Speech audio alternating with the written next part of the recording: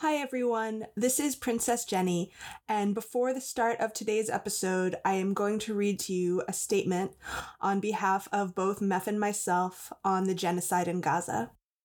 This statement will also be posted online with links for action and education.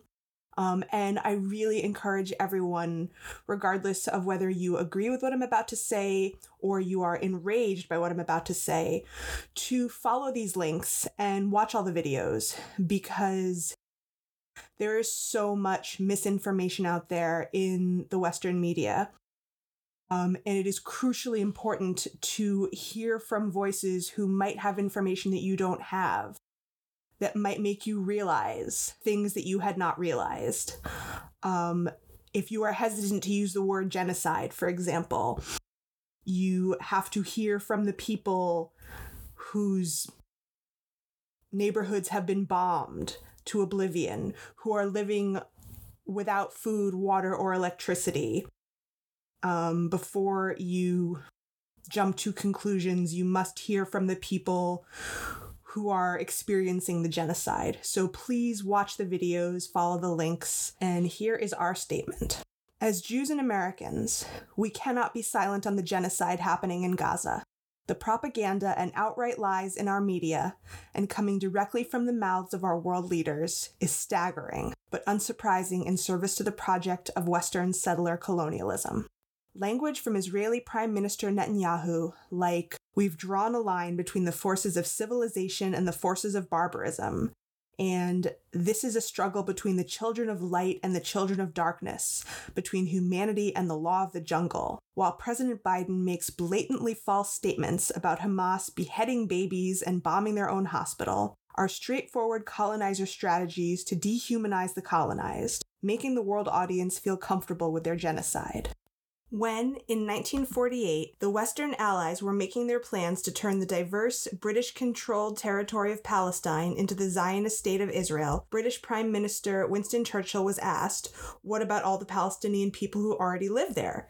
He replied, "I do not agree that a dog lying in a manger has the final right to that manger, even though he may have lain there a very long time." Today, Israeli Prime Minister Netanyahu calls the Palestinian people human animals. This is the same white supremacist language used to justify the genocide of the Native Americans and enslavement of Black Africans in our own country. Meanwhile, the 2 million Palestinian citizens of Gaza, half of whom are children, have been living in a city-sized internment camp under military occupation for the last 75 years. Who are the forces of civilization? This moment cannot be viewed in isolation. In the last 2 weeks, Israel has dropped over 6,000 bombs on Gaza, a city roughly the size of Detroit, on residential neighborhoods, schools, houses of worship, and yes, hospitals. They have cut off electricity, food, and water, used the chemical weapon white phosphorus, which is a war crime, and threatened to bomb any humanitarian aid trucks sent in. With over 300 checkpoints across Gaza for Palestinians only, the civilian population cannot leave. As of today, October 24th, at least 5,791 Palestinians have been killed in the last 2 weeks, including 2,360 children. The use of collective punishment, treating the entire civilian population of Gaza as members of the group Hamas, is also a war crime. None of this would be possible without our U.S. tax dollars. From 1951 to 2022, Israel has received $92.7 billion in U.S. economic aid, virtually all of it going directly to the military. Because underneath all the carefully crafted rhetoric about human animals is the manufactured consent of Western interests. It serves the U.S. to have an unbreakable foothold in the Middle East. As President Biden has said about the U.S.'s ironclad support for Israel, if there were not an Israel, we'd have to invent one. This conflict is not about religion, and it never was. It's about land and power. Don't let anyone tell you that being critical of the state of Israel is an act of anti-Semitism. As Jews, most of us have been taught all our lives that we are the most hated, most marginalized minority in history, and can only move through the world as victims if we are not among our own. But that is simply a false narrative. Many peoples around the world have endured genocide. When Zionist settlers forced 750,000 Palestinians from their homes at gunpoint in 1948, they began another one, and it must end now. Hayadora stands with Jewish Voice for Peace in calling on Congress and President Biden to demand an immediate ceasefire and refrain from sending any more weapons to Israel.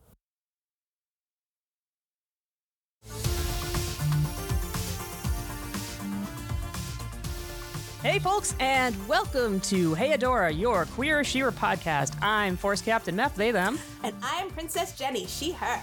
And today we are discussing fractures. Ow. Ouch, it's a painful Ouch. episode. Oof. Fractures was written by Catherine Nolfi, storyboards by Brendan Cloher. Let's do that again. Cloher. There's I'm like, Meth, I'm going to interrupt you. One of my mom's favorite movies is Young Frankenstein. It's one of those Mel Brooks movies. So yeah, there's a character called Frau Blucher. And whenever they say her name, a horse whinnies in the background like it's so ominous. So they start doing it on purpose just to get that weird thing to happen. So people just say, Blucher. I also love Young Frankenstein as well. Of course you do. Brenton, I'm very sorry. It's very embarrassing when people mess up your name. Yes, we apologize. I have a name that gets messed up all the time too, so I feel it. I do as well. Brendan, your name is either Brendan Cloher or Brendan Cloher. Jasmine Goggins, the Regent of Cachadora, Mickey Quinn, and Jessica Zamet. It was directed by Jen Bennett, and it is the 10th episode of the 4th season. Fourth season is reeling up to the edge of a cliff. This is... I know I say this like... I've been saying this pretty much every episode this season, but this is also brutal. Yes, this is a brutal episode. Zero fun, 100% zero fun. There's a little fun. That's not true. Yes, there is a tiny bit of fun. It's like not no fun. Yes, it's mostly in the triad of Scorpia, Perfuma, and Frosta where our fun will lie. Yes, and of course, I mean, you know, we have our fun with Swiftwind. Yes. Swiftwind's always. Yes, but we love our Swiftie. Yes, Swiftie's always fun. But mostly we are coming to the top of a cliff where we will have our big season denouement coming soon. It's a rough episode. It is a rough episode. Yeah, let's get into it so we can have all of the feels, shall we? So before we dive into the first scene, I just have a general note about the title. I mean, it's probably pretty obvious and doesn't need to be said, but sometimes the things that are obvious are the things that most need to be verbalized.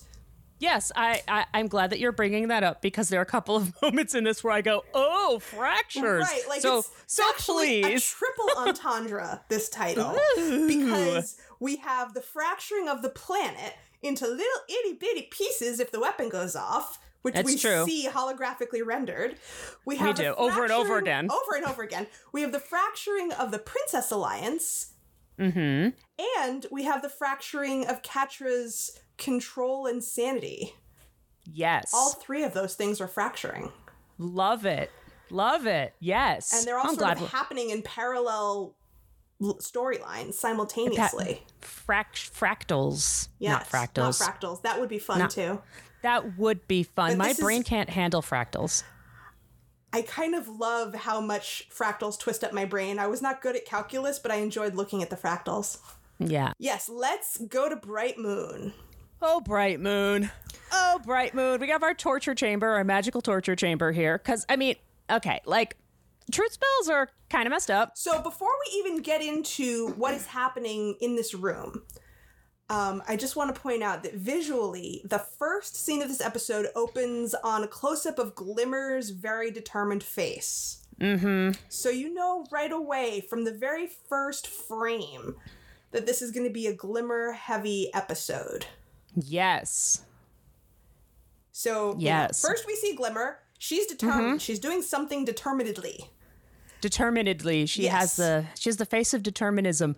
Glimmer in this episode has Willow energy. Yes, she throughout does. the whole Yes, thing. Like very much. big Willow energy. Yes. Like Willow season 6 kind of energy. Not 100%. Yeah. I'm not Not implying 100%, yeah. that she is abusing dark magic, because that is not what's happening.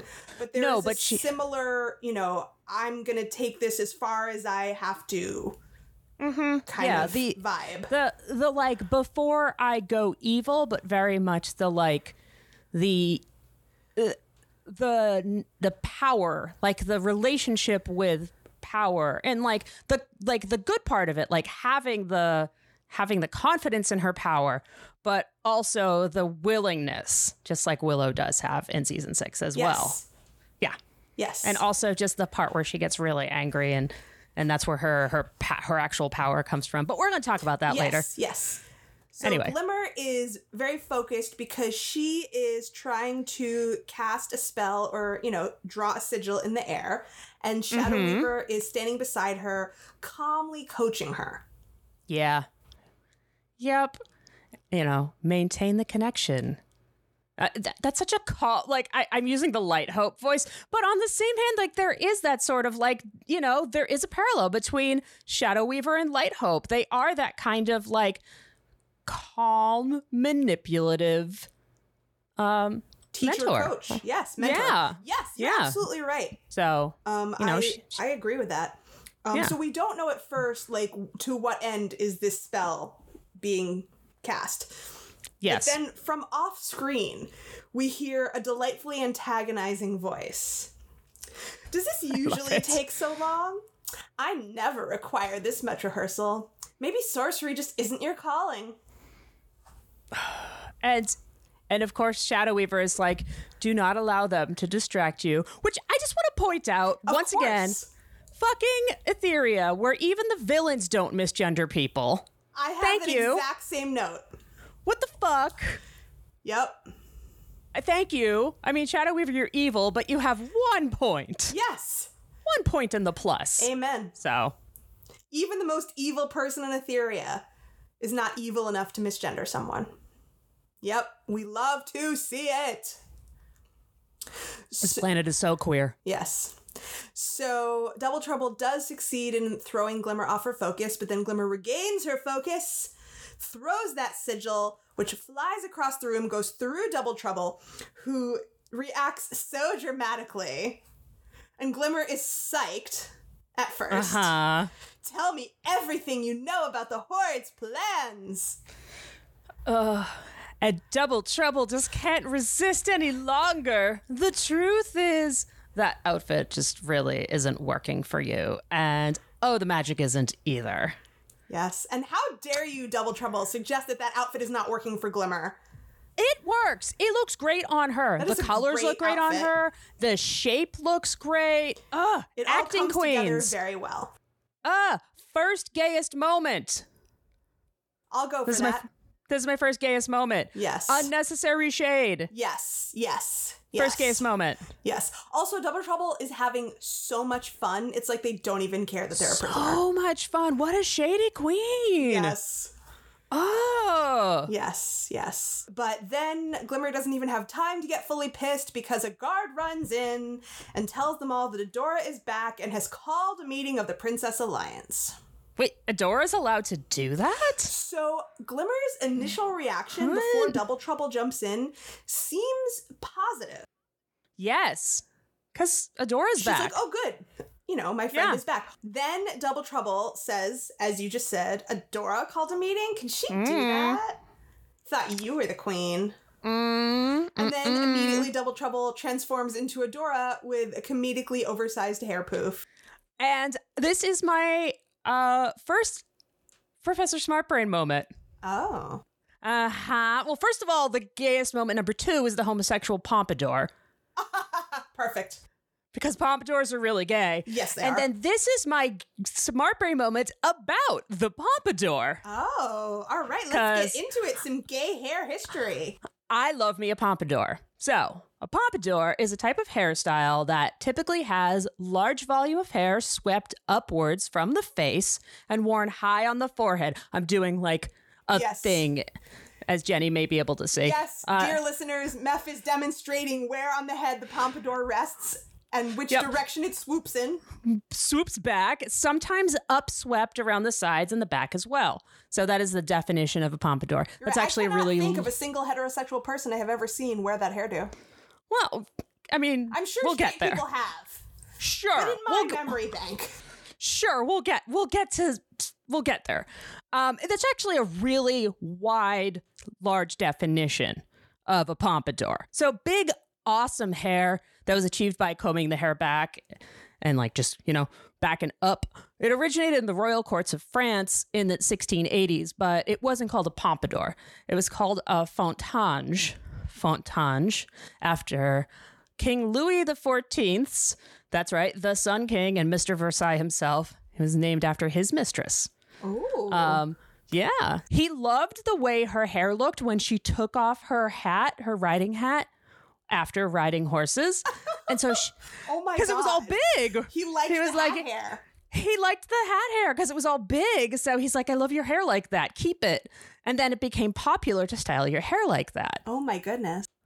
Yeah. So, but that was like when it was kind of big. But by the time it got to its namesake, who is the Madame de Pompadour, who was the mistress of King Louis XV, it was a little more subdued. It was kind of like flatter and just kind of the brushed back off the face. Wow, there was so a not Madame as de Pompadour?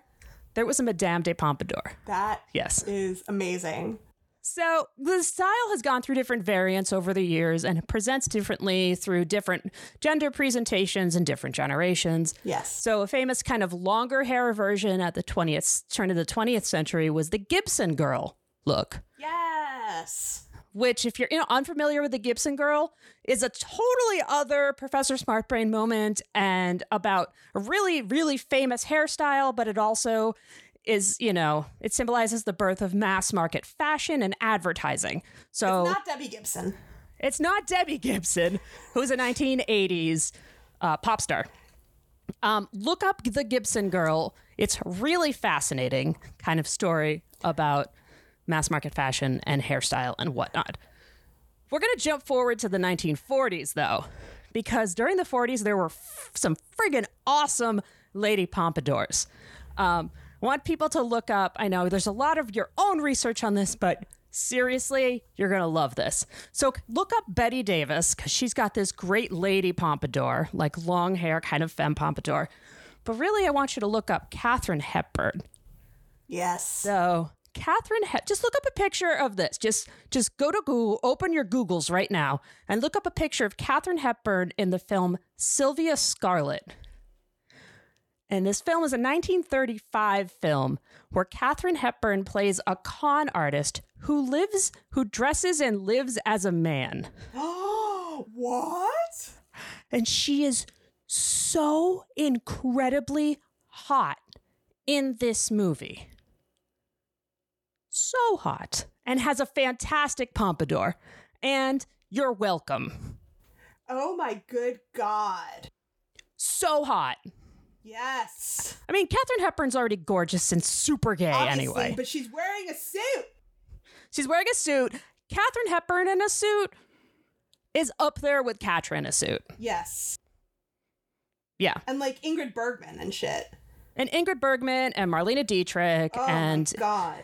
Annie Lennox. Everyone, you need to, if you're not already looking at this shit, you need to be looking at this shit. You need to be looking at this shit. Oh my God. Praise iconic queer Jesus. Yeah. It's incredible. The hat. The hat. I shouldn't shout that loud on audio, but I hope it's okay. This is pure gay screaming. This is queer joy. Yes, it is. And Katharine Hepburn is already a dyke icon.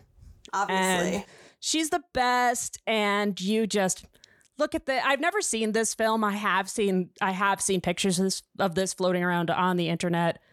Sometimes the pictures are all you need.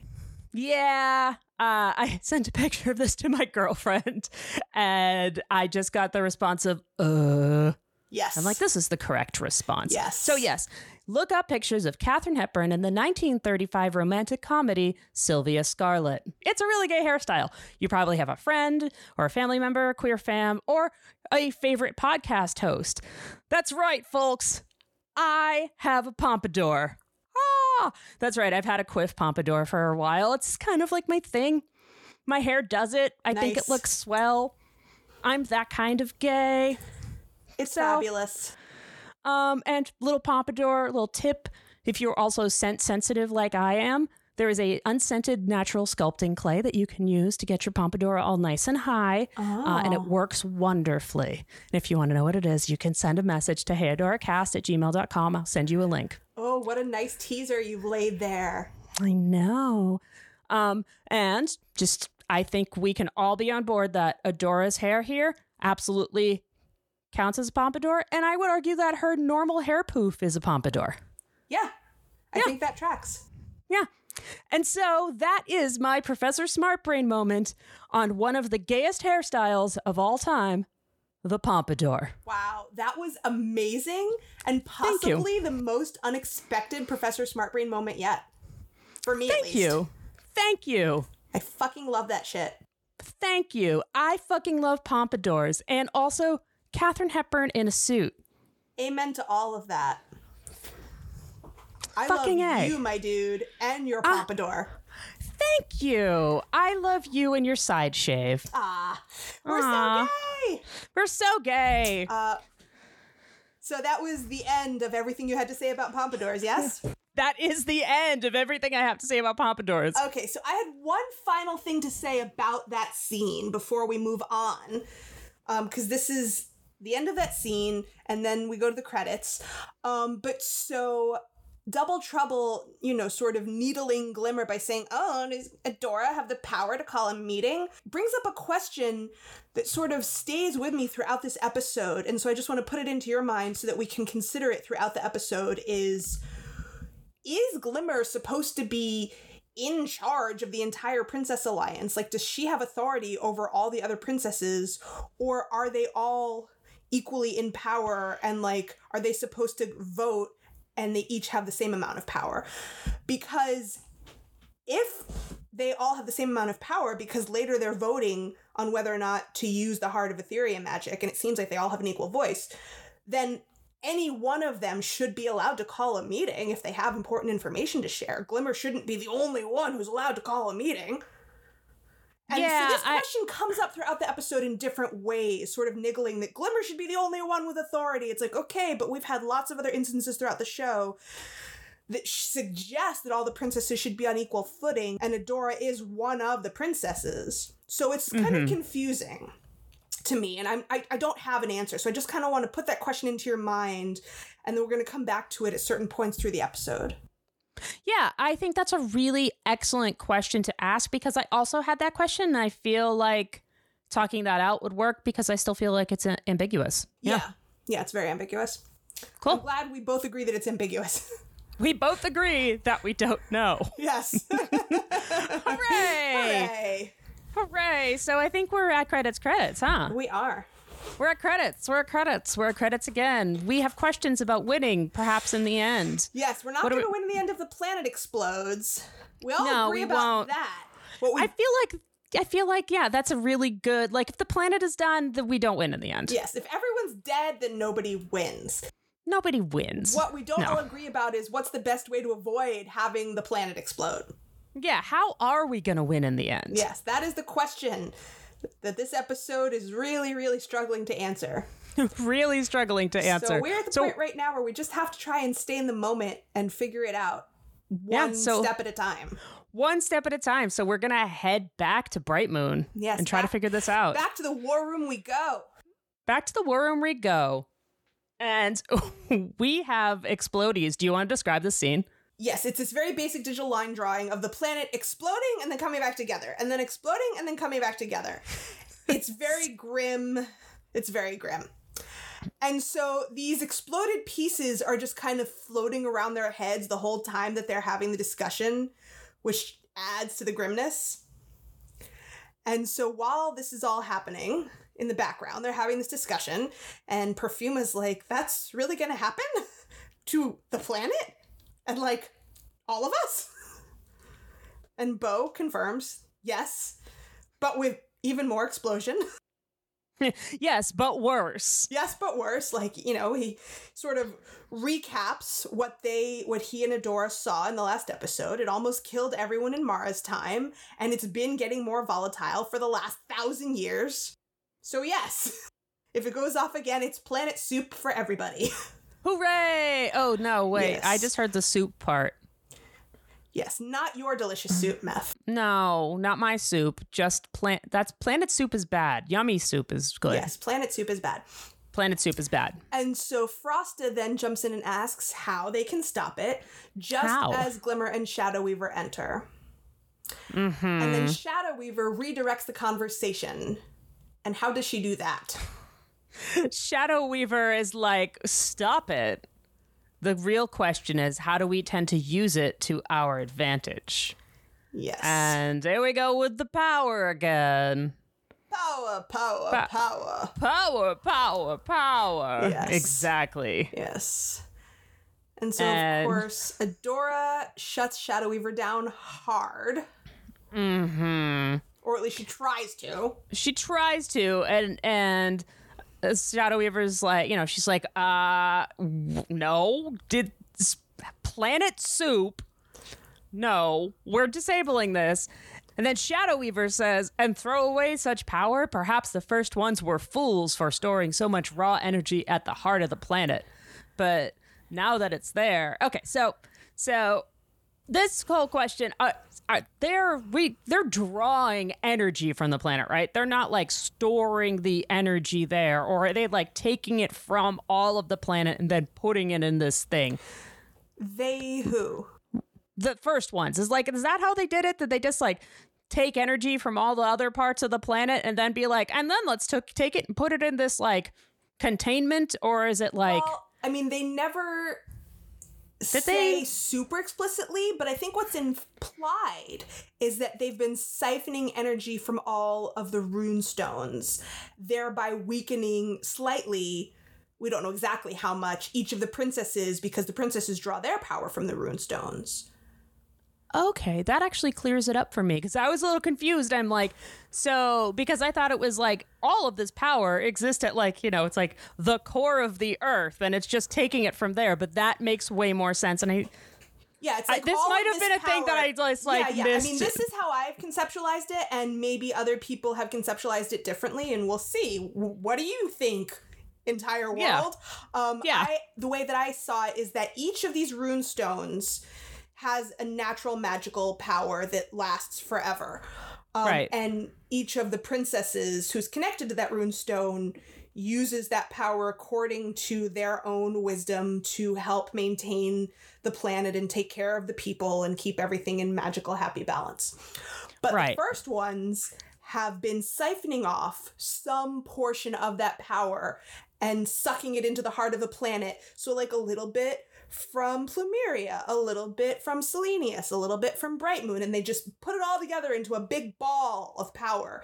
And that's being stored in the heart of the planet, and it's gotten more and more and more concentrated over the course of the last 1,000 years. And so now it's like exponentially bigger than it was when it almost tore the planet apart in Mars time 1,000 years ago. It's just all of that mixed power from all of the runestones together around the planet. Okay, that makes sense. And you know what? That's probably at least implicitly or explicitly said somewhere. I just always just pay attention to, are the girls gonna kiss? I mean, that's legitimate. I'm just like, ooh, girls kissing. So I'm simple. I'm a simple creature. Katharine Hepburn in a suit. I can't fault you for that. The way that it's shown visually later when Entrapta makes her model and it shows all the different rune stones and what happens, or maybe that already happened with the model. I have trouble with linear time. Me and Stu. Either we already saw the model or it's coming next season. There was like a little light bulb for each of the rune stones. And so that's where all the power comes from, is each of those runestones. Right. Yeah. Okay. Yeah. We did see the model. We did see a runestone model in the Battle of Bright Moon. And then we do get more runestoney goodness. Cool. Like like in the next few episodes, we do learn more about the heart and the runestones and what they all mean. So cool. So Shadow Weaver has introduced this idea that maybe it wasn't so smart what the first ones did to store all this power, but now that it's there, we might as well try to figure out how to take it back and use it for ourselves. And Glimmer is into this. And she says, what if there was a way to channel that magic ourselves? Which, like, sure, but also, as we talked about in our last episode, no nukes. I mean, she wasn't there. She didn't see what Adora and Bo saw in the last episode. No, I know, but I'm also talking about what we talked about in our last episode. No nukes. Yes, no nukes, obviously. This is very nukes. Yes, nukes. Yes. And so Glimmer and Adora immediately get into a major argument over whether it's more dangerous to use the weapon or not use the weapon. Right. And so I just want to read the next two lines that Adora and Glimmer both say, because I think they're very straightforward and important for both of the characters. Yes, please. Adora says, "Are you seriously considering this? You heard Bo. It's an unstable super weapon. Tampering with it is way too dangerous." And do you want to say Glimmer's line? Yeah, Glimmer says, "Dangerous? Every day that Horde claims more territory. We're running out of options. So I say we get Lighthope to tell us how it works and take our power back." And then before we start breaking it down, I want to just get through the rest of the scene. Glimmer brings up a 3D map of all of the kingdoms, and little Horde avatars pop up all over the place to show how much ground the Horde is gaining. Yep. And it's scary, and everyone else around the table looks super freaked out. Yeah, I mean, it is fucking scary, right? Like, it's like watching Nazis take over everything. Yeah, exactly. It's like being Which stuck. is scary and bad. It's like, imagine that you're in the middle of fighting a worldwide Nazi takeover, and then there's like another new super enemy introduced into the mix. Yeah. And you're like, should we ally ourselves with this enemy to try to defeat the Nazis? Would that be better? Would that be worse? Do we have the bandwidth to fight two super enemies simultaneously? Like, it's a whole big new thing to be introducing at the 11th hour. Yeah, and it is not like it's not cut and dry, right? Not like at all. it is nuanced. Right. And so Adora, in response to this, is, just says angrily that all she wants is to set the weapon off. Are you even listening to us? Mm-hmm. And, they're both really mad at each other. And that's when Bo literally jumps in, as in puts his body between them. Yeah. And says in like fake cheerful voice that now would be a great time for a 5-minute break. Which is not the worst idea. Yeah. Absolutely. I mean, you take your physical space, cool off. Yeah, cool off. If you can't cool the fuck off. If you know you can't speak calmly, that's a good time to take a break. Yep, absolutely. And so that's the end of the scene. And so now I have a little bullet. That's the end of the scene. Let's talk about it? ? Sure, let's talk about it? ? Because I think this is a really important time to make an effort to see things from Glimmer's point of view, because I think it's really easy to just see her as an obstinate asshole. I agree. Yes. And not that she's an obstinate asshole, but yes. It's too easy to write her off.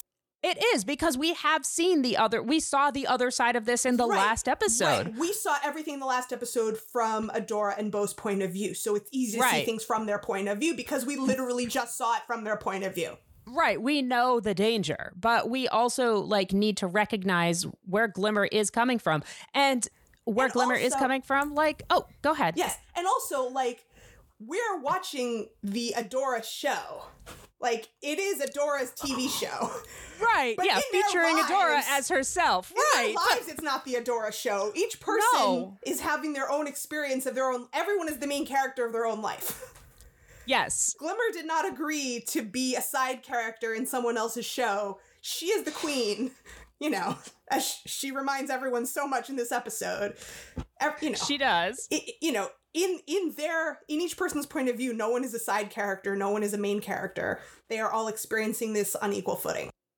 Right. So my bullets here about, seeing things from Glimmer's point of view I really want to remind us all, including myself, that Glimmer, like everyone, has been fighting this war basically her whole life, and she's been in a position of responsibility for her whole life. Like, she was always the queen's kid, and now she is the queen, and she's always been trying to do right for all the people whose safety she's responsible for. And we know that that is something that she has always taken very seriously. Yes. Like, that's always been, from the first episode, something that we've seen. Yep. And so she just found out that some significant measure of her own power has literally been stolen from her by colonizers, even after they've been gone for 1,000 years, and it's just sitting there. Oh, yeah. Now that you explained how you think the, it's Heart like of Etheria works? Yeah. Yes, that makes sense now. Yeah, it's okay. like she just found out that she's been magically raped in a way without even knowing it. Damn. And as they're fighting for their lives against their current colonizers, she found out that her power has been stolen by the ghost colonizers that aren't even here anymore, and that power is just sitting there up for grabs. Right. And, she wants to at least consider the possibility of, can we think about figuring out a way to safely take our own power back? Like, it's not some abstract power. It's not, the first ones didn't make it in a lab. Right. Like, that's mine. Yeah, that's true. That's true. From my planet. Yes, it came, it's mine, my friends, it's my ancestors. You know? Jenny, this is tasty. I love this. Yeah, I'm glad. Yeah, no, I love this. I agreed. Yeah, and that's a with position you, but you're giving me a lot of sandwich about this. That's a position that Adora can understand, and maybe she might. I think that she would if they could sit down calmly and talk about it. I think Adora, if Glimmer could verbalize it, I think Adora could be like, all right, I could understand that, but they're both in too volatile of a space to be able to have a calm conversation like that. But I can understand why that would be a profound feeling that Glimmer could be having and might be too raw to be able to consciously verbalize it. Absolutely. Like, she could even see it as a birthright. Yes. And my final point is just a sort of a reminder, as much for myself as for everyone else, that I have said this from the beginning. I truly believe that Glimmer's only motivation is to save everyone. It's not about glory or credit or even wanting more credit than Adora specifically. She just wants to save everyone, and she thinks that this is the best way. And she might be wrong, but it's a question about math and science and other kinds of technical evaluations. It's not a question of motivation or intention. It's not like she's switched sides and decided that she would rather be on the Horde side, or she would rather team up with Light Hope and be Light Hope's new best friend. Like, her allegiance hasn't changed. She just thinks that this is the best way to save everyone. Yes, and I agree with that, but I would just want to drop in that she is a creature of ego and is obstinate about her idea and her ideas being the best one. Like, she is obstinate, but I'm just not sure how much of that is ego. I feel like that's what everyone always says. But I don't think like ego's a bad thing, I just though. think it comes more from a sense of responsibility than I'm from thinking that, like, my ideas are automatically the best because they're my ideas. But that they don't have to be, first of all, they don't have to be mutually exclusive. And another is that ego isn't necessarily a bad thing. Like, it's not necessarily a bad thing. You can't come from a place of ego in, like, knowing that your idea that you have is built into this responsibility. You're like, I know that this idea is the best, and this is, and it comes from my knowledge that I have to say, I have to save these people. Like, like, I don't think it's a bad thing. Like, just, that is her drive. She, like, your drive to save does not have to be selfless. Yeah, that's fair. So I think that's what I mean by ego, is that it does not have to be selfless. It doesn't mean that she's going to go out there and be like, fuck yeah, I saved everybody's ass, woo! Like, it doesn't have to come from a place of... Right, that's what I'm saying. I don't see her as that. No, but it does not have to come from a selfless place either. It comes from a place of, I am a queen, and it is my job to save. Yes, that's what I'm saying. Right. but not, I don't have to sacrifice like Adora's is. Yes. They are different, but not so different. Right. Yeah, I think a lot of times the worst conflicts come from when people don't realize how similar their positions are. They're just a little bit different. That's often much more brutal conflict than when positions are radically different, especially when they're in intimate relationships. Yeah, or like when you and I have a disagreement on Hey Adora, and it's usually because of a teeny tiny little difference in wording. Yes. It happens all the time. Yeah, well, I don't know if it happens all the time. See? That was bizarrely perfect. Touche, my friend. Touche. Touche. That was juicy. Thank you. Do you have anything else that you want to add about this interaction before we move on to the Fright Zone? No, just that poor Peacemaker Bo, buddy. I know. That's it. Just poor Peacemaker Bo. Sometimes I'm glad that you were like, everybody cool off, but yeah, you can't take everything on. No. This is a really rough season for Bo, and he's going to take a while next season to recover from it. He is, yeah. And he's entitled to that. Oh, he is. He's definitely entitled to it. All right, Catra. Sweet baby Catra. She's a fucking wreck. So Catra is in what I am calling a control room. Yeah. In front of this bank of surveillance screens. Mm-hmm. And she's just monitoring, what's going on in all these towns that they have conquered. She's watching Horde soldiers hanging Horde flags. Some that are sitting around because either there's nothing left to do or they're also exhausted.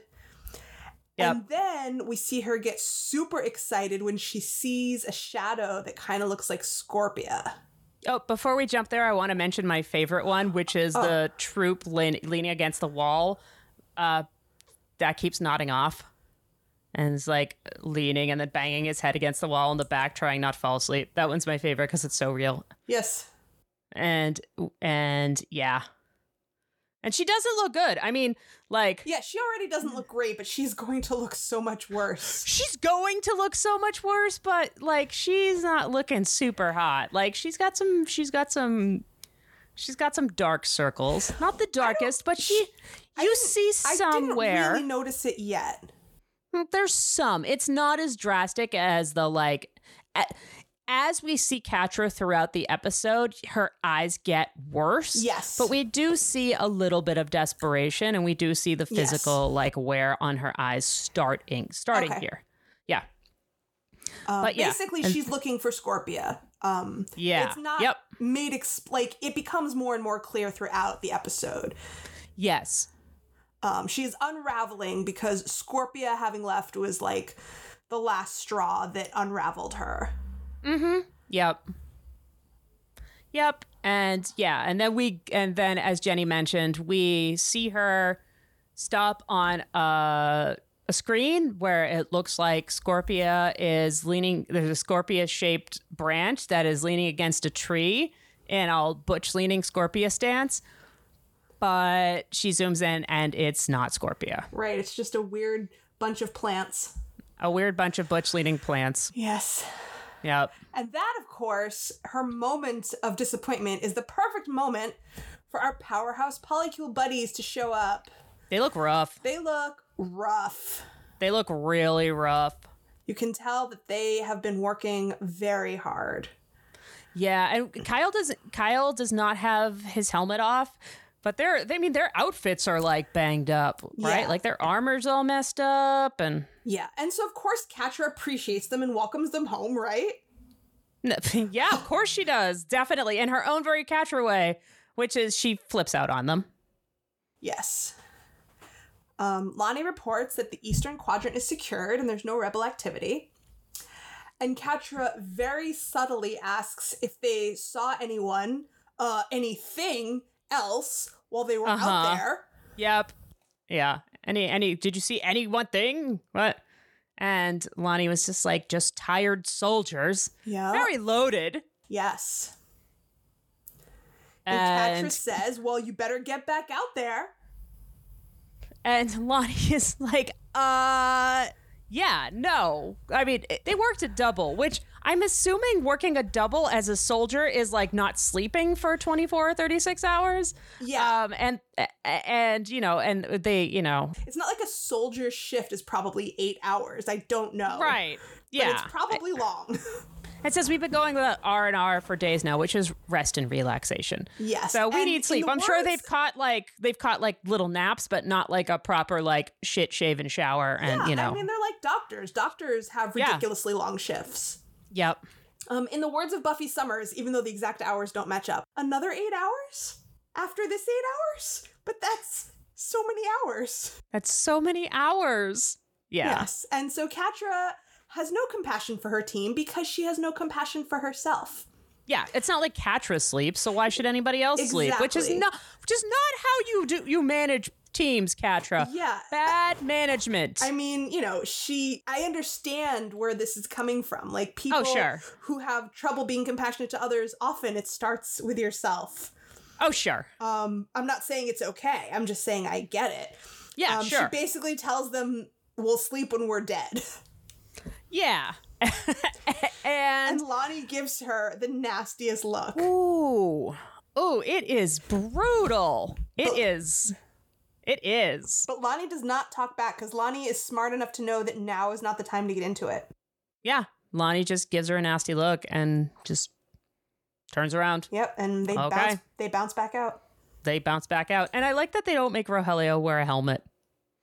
Yeah, because Like, he's not holding a helmet. No, They just don't have any helmets that fit his head. Yeah, they're just like, you know what? This guy doesn't need a helmet. No. His hair is too good. Amen to that. Anyway, Polykill goes back out into the war, and we go Yep. back to Bright Moon. And we go back to Bright Moon, and Mermista Well, is before just... we get to Mermista, I just have to set the scene because they're all still just watching this holographic simulation of the giant Yes. death weapon exploding Yes. and imploding and exploding and imploding. And Frosta is falling asleep at the table. And so this is just all happening in silence for a few beats. And who knows how long they've been just standing around like this in silence in basically a stalemate. And Well, then- Mermista's turning the knob. Oh, right. That's why I was like, damn, Mermista, because she keeps turning the knob of like, explodey, implodey, explodey, that's implodey. Right. That's right. So You're that's why I was like, correct. damn, Mermista, that's dark. But I mean, like, I get it, right? Right. It's like you can't figure out what else to do. We're just gonna keep looking at it. Yeah, exactly. And Bo puts his hand over Glimmer's, which is in a clenched fist, as he says, "I know we've lost a lot, but..." And then Glimmer interrupts him. And she's really on edge. She says, Yeah. Lost a lot? Elberon, Thamor, Alwyn, Selenius. We've lost almost everything. This magic is the only thing that can help us save everyone." They did lose a lot. Damn. Yeah.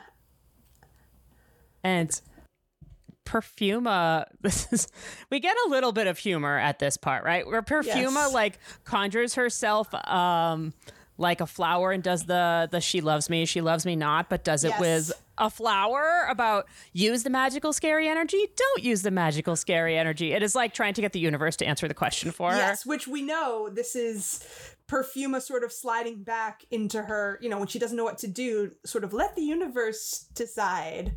Right. This is how she was when we first met her. Yeah, so Perfuma's doing the, she loves me not, but she's doing it with the scary magical energy. Don't use scary magical energy because that's just how she does things, Yes, right? because when we first met her, we have seen that under stress, she's bad at making decisions and she prefers to let the universe have its way and just decide for her. Sure, and I mean that makes sense when you kind of hit your low spoons, your lowest point, your point where you can't, use all of your cope. You go back to the things that you understand. Yes, and of course, and this is she's a pacifist. Yep. And we know that this is her most comfortable, most deeply ingrained mode of being before she found her power and her confidence. Yeah, exactly. And she's feeling very unsure right now. And I mean,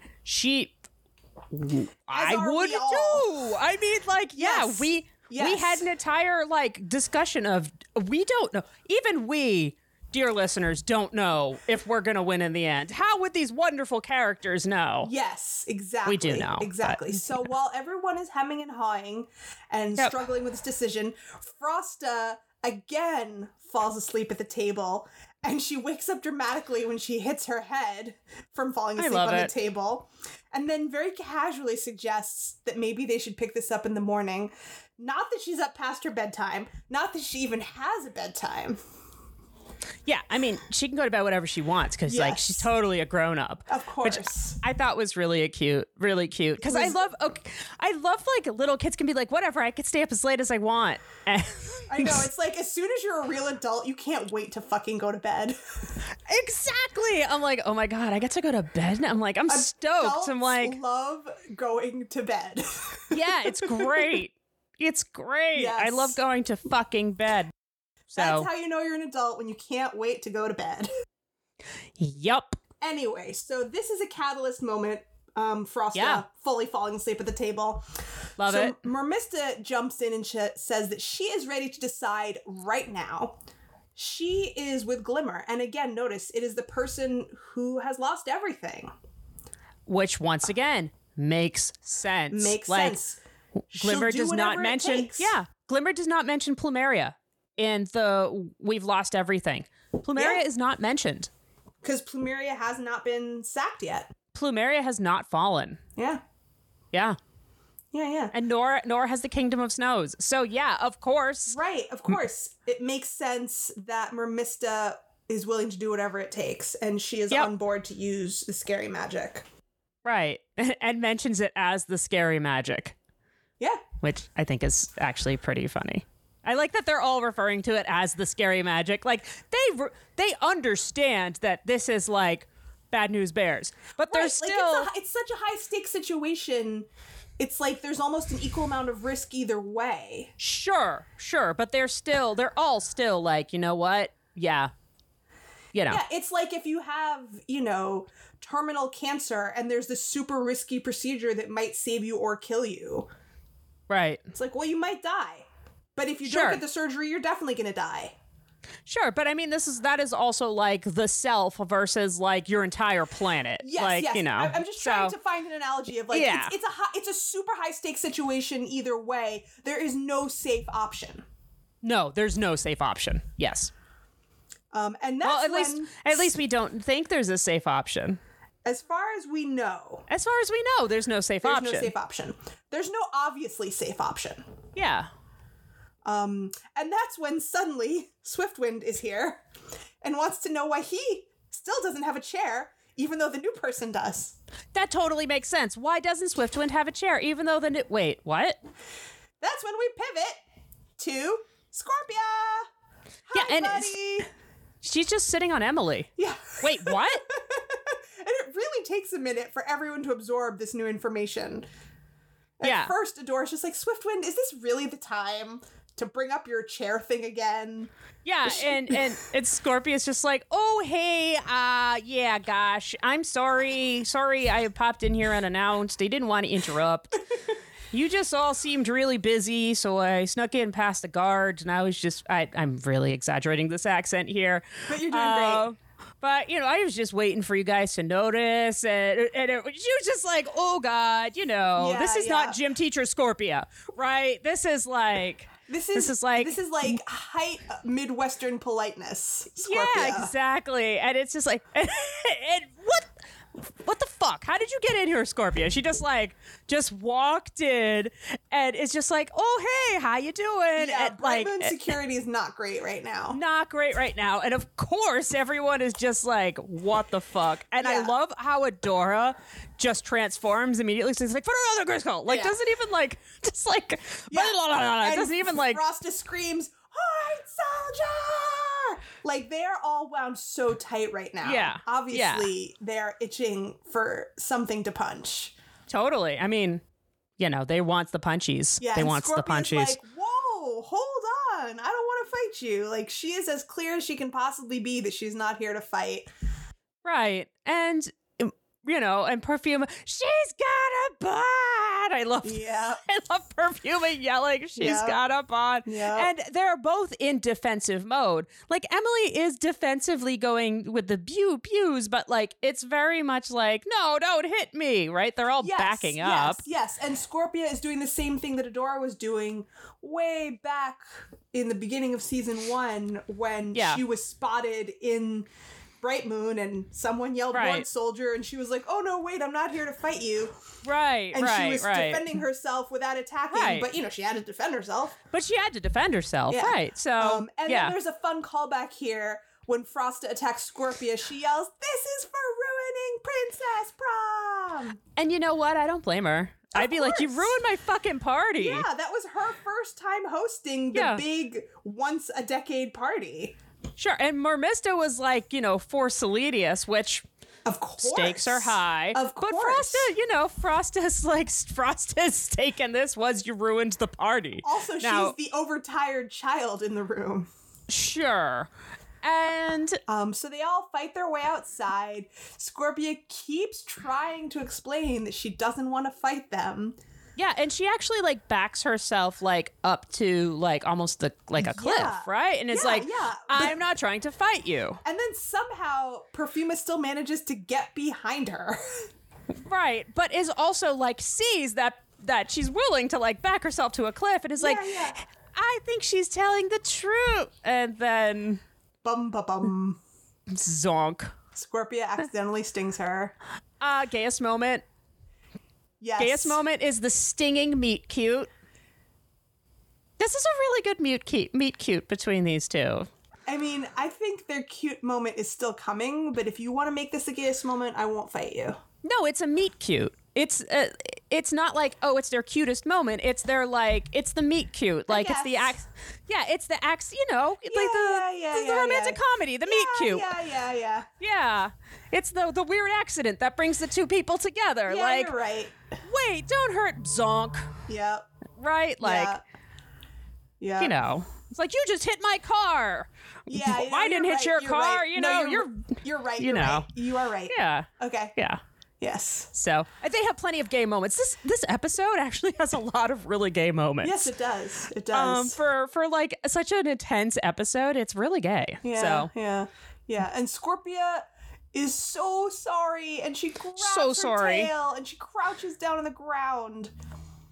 And She-Ra is still about to kick her ass, even though she is like crouched down on the ground. Yeah. Until Scorpia yells, like, I need your help to save Entrapta. Yes, and that finally makes everybody stop. I go, what?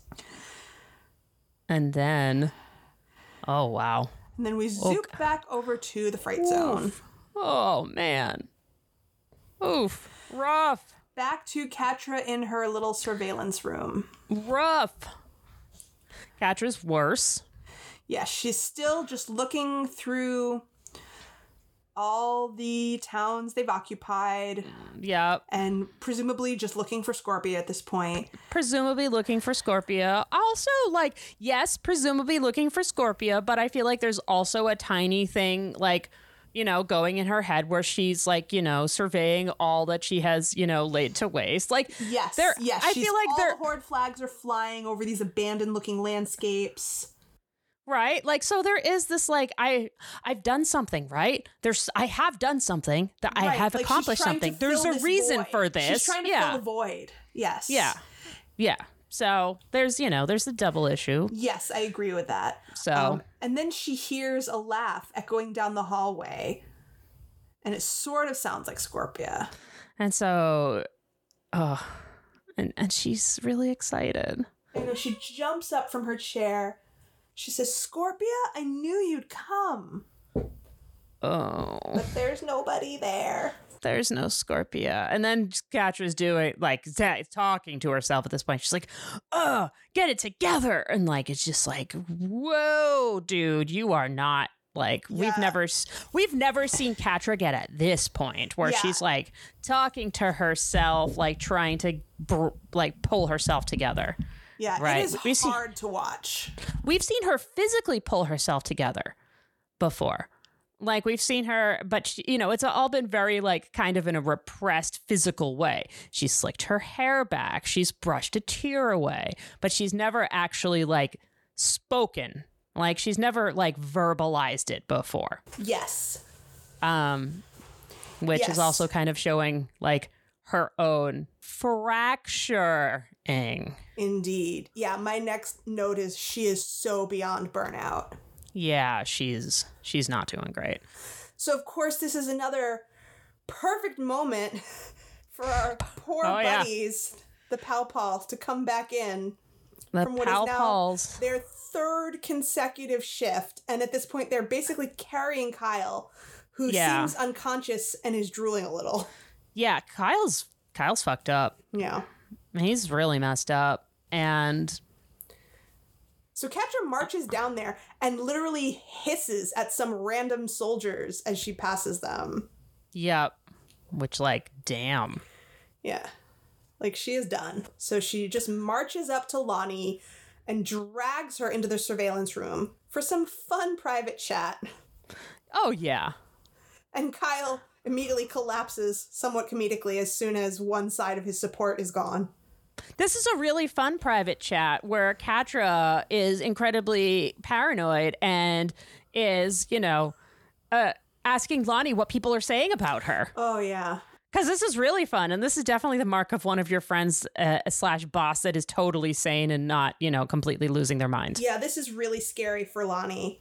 This is really scary for us. Yeah. But I feel like it's scarier for Lonnie.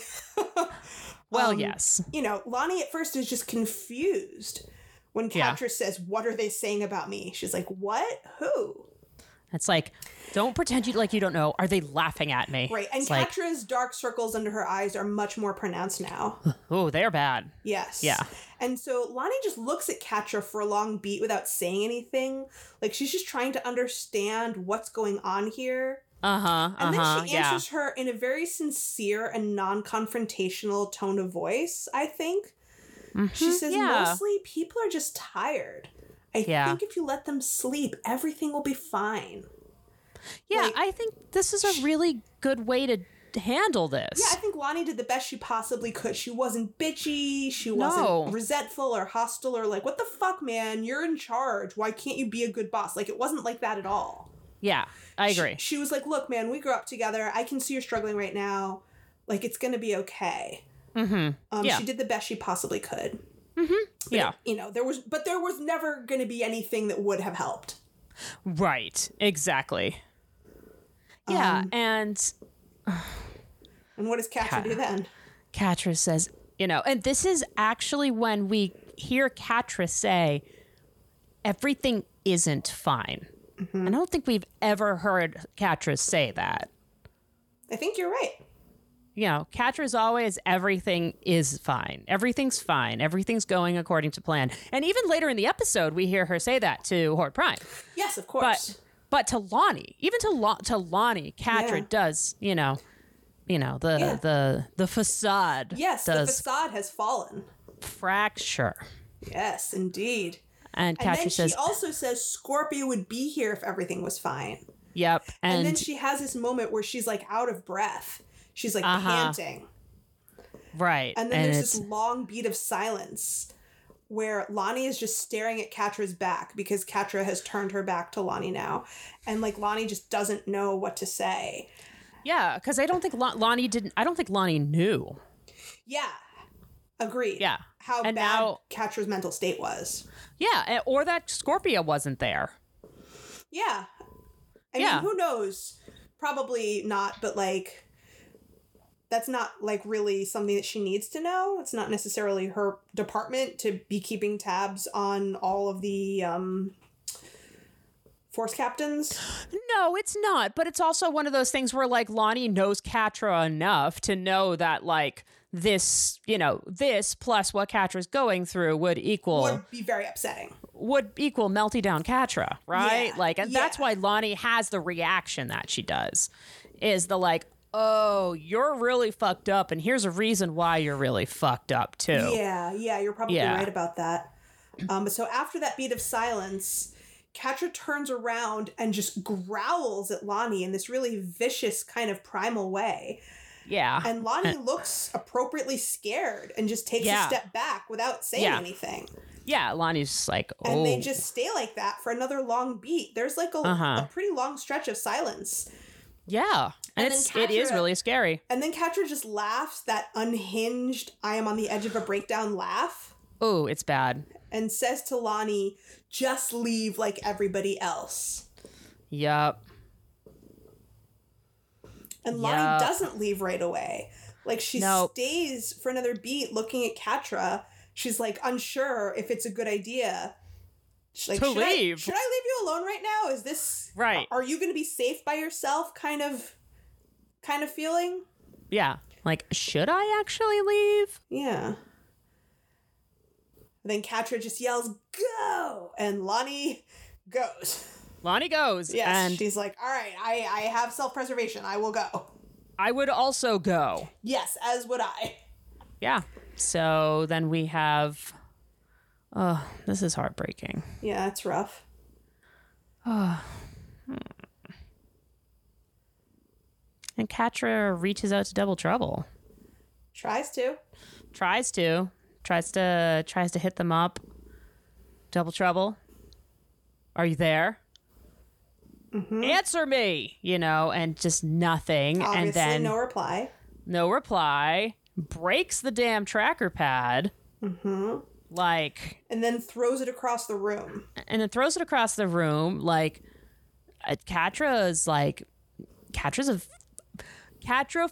is fully abandoned now. Yes. And that is the thing, right? That is the Catra thing. Yes. Everyone leaves Catra. Yes. Right?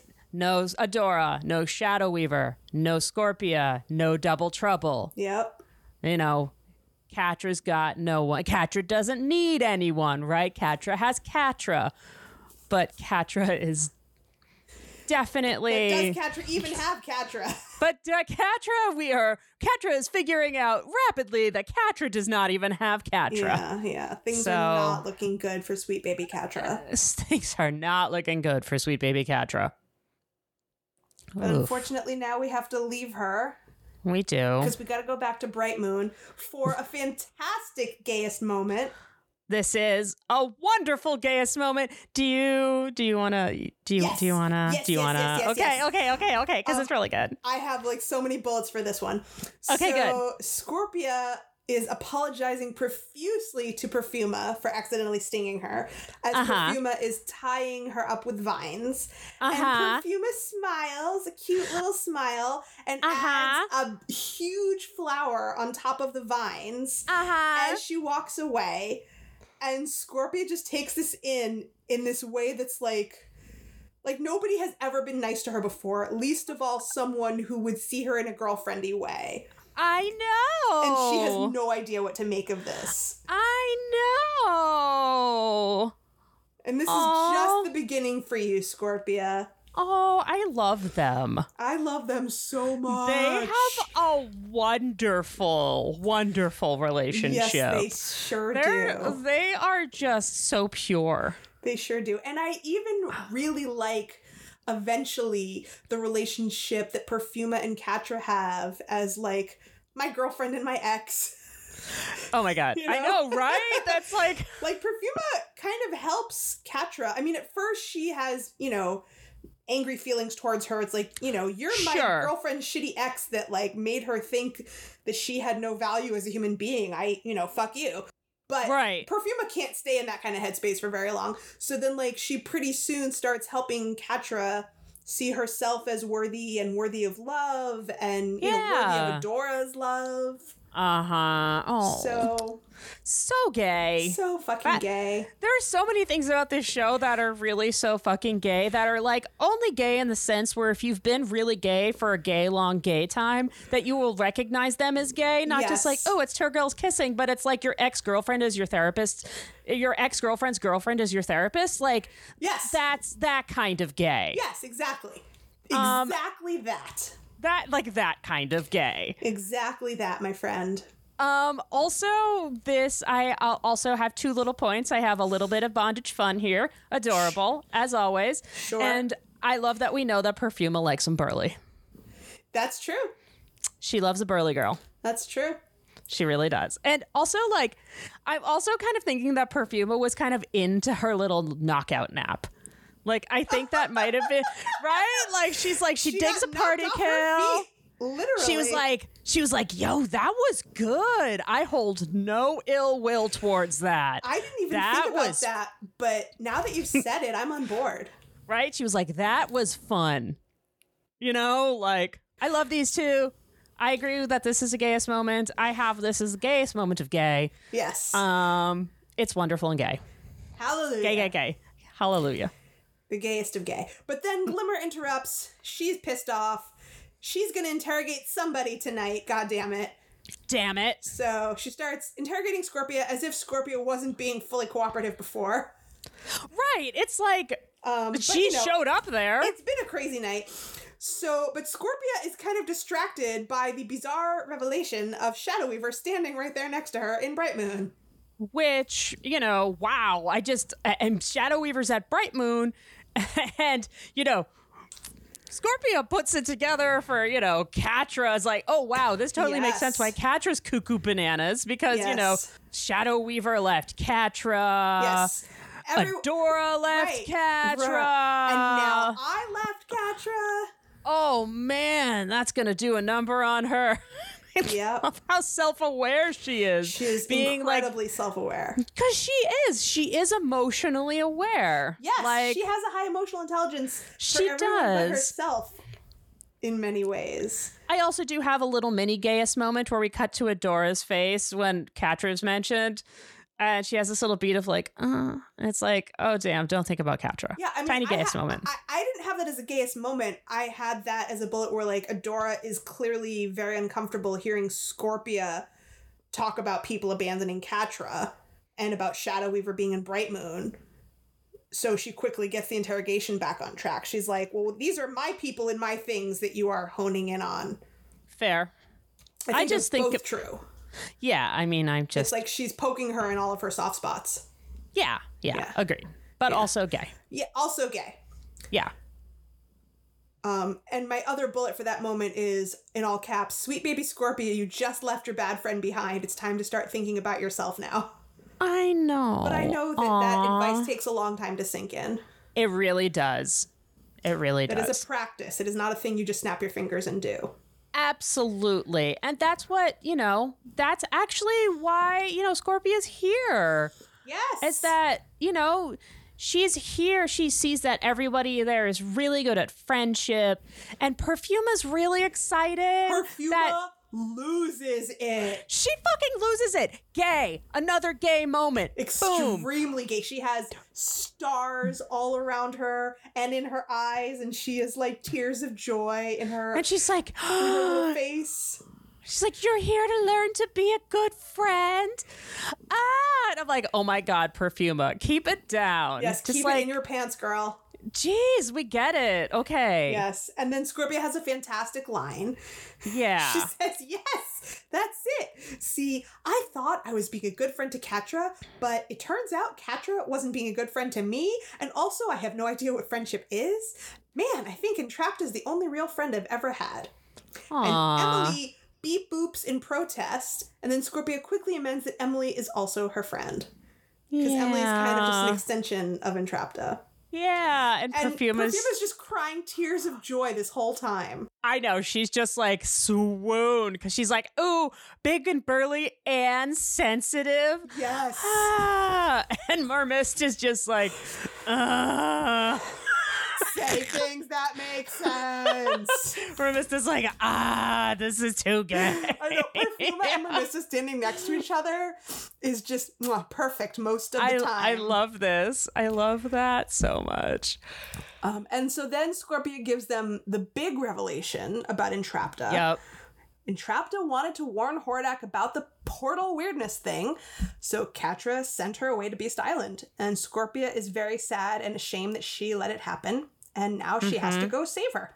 Yep, and this is when we learned that Adora knows about Beast Island, but we don't just. But she didn't know that it was real. She thought it was She like didn't know a that was fairy real. tale. And Shadow Weaver's like, oh yeah, it's real. And it's With the real blood bad. beetles and the trees with razor sharp blades instead of leaves. Right? Yep. Yeah, Shadow Weaver confirms that it is real, and it's even worse than those children's stories we told you. Right. So you wouldn't be scared. Yes, It's like, I don't think you tell kids stories like that so they won't be scared. It's like the opposite. It's like so they won't go in dangerous places and get hurt. I mean, it's the Horde. I mean, but in general, like the reason that you tell kids stories about the deep dark woods is to keep them from going into the deep dark woods. And so they won't be eaten by bears and shit. Right. Not like Yeah. the Horde cares if kids are scared. Well, they do because they want to train strong soldiers. That's true. So, But that, it doesn't quite make sense that like, oh, we told you the stories about the blood beetles and the razor sharp leaves so you wouldn't be scared. Like that doesn't quite track. But yeah, it doesn't, but whatever. anyway, so they immediately start jumping straight into rescue mode. So we have two separate reasons for rescuing Entrapta. Adora says we can't leave her there, and that's a moral reason. Absolutely. And Bo says Entrapta's their best bet to safely disable the weapon, and that's Yes. a practical reason. Yeah. And then everyone immediately starts jumping in and saying they are on board for this rescue, except for Glimmer, who keeps trying to interject, but no one is listening to her. Right. And like at this point, I understand because everyone's really excited. Be like, oh my God, yay, Entrapta, we have to go do this. And There's one great comedic moment in the midst of this when tied up Scorpia chimes in and she's like, I'm in too. I mean, obviously, I brought this to you. but she's and she's still tied up. She's Yeah. still tied up. But it's already like she is one of the team. Yep. And Glimmer's like, okay, and just like makes everybody stop and is like, Yes. well, everyone just stop for a second. And Scorpion's like, you're not going anywhere. You're a prisoner, Yes. which makes sense. Of course. And she says, and you, referring to Bo and Adora, we need to talk about this now. And Right. then she bamps them over to, she bamps them into The fireplace room. the fireplace room, which is her quarters, I think. It's unclear. Like, this is the room where they had a lot of the Mer Mysteries stuff Yeah. take place. I don't think it's like- her room. It's like the conversation room. It's a common room in It's the the palace. common room, yeah. And so I consider this a scene break since it's a different location and a different grouping of people. yeah. So this is another moment where I kind of wonder, even though I don't have any bullets about it, again, it's like, what is the power dynamic among the entire Princess Alliance? Because, again, like, if everyone in the Princess Alliance, except for one of them, wants to go do it, do they all need Glimmer's permission to go do it? Well, maybe it's like a parliament type of thing where it's like ostensibly everybody can vote on things and usually the queen is like, sure, you all have, sovereignty, but if the queen really doesn't want something, she can override it.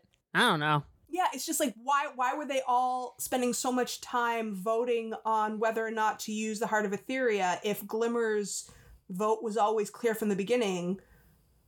They all knew where Glimmer stood, but the rest of them weren't sure. And so now it's like, okay, but if Glimmer doesn't want Entrapta to be rescued, then it doesn't matter what the other princesses decide.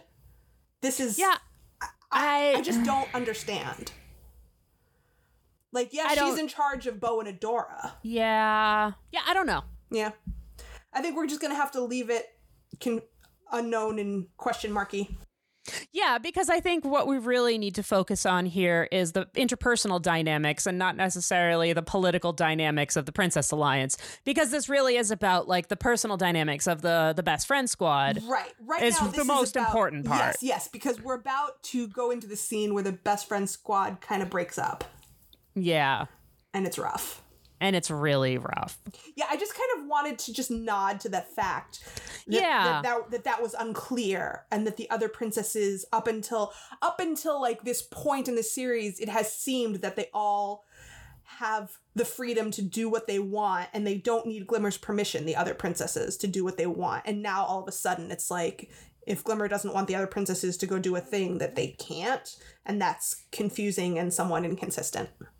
Well, maybe something changed when Glimmer ascended to the throne. Perhaps. I just wanted Maybe. to nod Maybe to there's that. I'm yeah. fine with leaving it confusing as long as just we call it out and acknowledge that it's confusing. Sure. Confusion acknowledged. Yes, let's go into this horrible, gut-wrenching scene now. Let's go into this horrible, gut-wrenching scenes, shall we? Let's do that. About our friends having a friend breakup. Yes. So we go into this horrible, gut-wrenching scene where they all get bamfed into the conversational fireplace room. And Adora does not understand why there has to be a conversation because they have to go get Entrapta. Yes. Which makes sense. And Glimmer's first line is basically, stop trying to barrel ahead with your own plans. We have to talk about this. Like, right. She just doesn't feel heard. Right. Which also makes sense. Yes. But, Glimmer, Bo is like, we have to go get Entrapta. Yes. And, yes. Bo and yeah. Adora think that it's an obvious conclusion that they have to rescue Entrapta, both as a moral imperative and because they need her to help them disarm this weapon. But Glimmer still has not agreed that disarming the weapon is a thing she wants to do. Absolutely. And she thinks that, this is a harebrained scheme. Glimmer does have one valid point here, which is that they don't even know where Beast Island is. And no one has ever come back from Beast Island. Yeah, this is a really good point. Like, and you just can't run off there. Practical. Sure. Running off to Beast Island, wherever it may be, in the middle of a war, however you might do it. It's not necessarily a good use of their limited resources right now. Right, because Glimmer doesn't even know how they would do it. Right, and neither does nor does anyone else. Adora admits that she has no idea where it is or how they would go about finding it or rescuing Entrapta from it, but she says they have to try. Yeah, they have to try. Okay, sure. And Glimmer just doesn't think that this is the time for that. And again, like, a single rescue mission that isn't planned and has little chance of success is not her priority right now. I mean, from a tactician standpoint, yes. Yes, exactly. Duh. Yes. And Bo says, you do want to save Entrapta, right? Right. And, Glimmer does. But, and says, we will save her. But, she says, we need to stop the Horde first. Yes. And then says, I won't risk the whole alliance for one princess who betrayed us. Right. And that's a rough thing to hear. I understand what she's saying. I completely understand what she's saying. It is a rough thing to hear. And it's a rough thing for her to be in a position to have to be the one to make that call. Absolutely. But, I mean, you said from a tactician's point of view, like, somebody has to be the tactician. Yes, absolutely. And this is kind of a general's choice, right? Yeah, exactly. If you're thinking as a raw tactician, this is a logical choice. Yes, but Bo reframes it. He said that the biggest danger is the weapon. Yeah. So everyone is at risk unless they can get Entrapta to shut it down. Yeah, and Glimmer is like... Glimmer does not agree that Entrapta is someone who could help with that. No, in fact, Entrapta just has a tendency of blowing shit up when she's near things. Yes. Has a habit of exploding everything she touches. Right, and Glimmer thinks that it's still safe to go talk to Lighthope. Yes, she still thinks that is the best option out of all of the not great options that they have in front of them. And also thinks that it's possible to get some of the power back. This is something that, she thinks that she can talk to Lighthope and get, quote, some of that stored power back. Right. She still thinks that this is something, that one can negotiate with Lighthope, the corrupt AI that, Glimmer is unaware of Lighthope's, Or, it's not even necessarily that she wants to negotiate with Lighthope. It's like, okay, let's get her to tell us how it works, and then we'll figure out from there how to get what we need. We don't have to follow her plans. Right. Just make her give us all the information and then we'll figure out the best way to use it. Right, because Glimmer is under the impression that they can do that. Right. Like they are powerful enough to do that. Right, like she's never had any direct experience with Light Hope. Yeah, right. She thinks that they are more powerful than Light Hope or whatever the first ones put together, right? Right. So and then they could defeat the Horde and save Entrapta like at the same time. Sure. Right. And save everyone. Because that's the information that Glimmer has. Right. If she trusted Adora, she would know that that's not right. Right.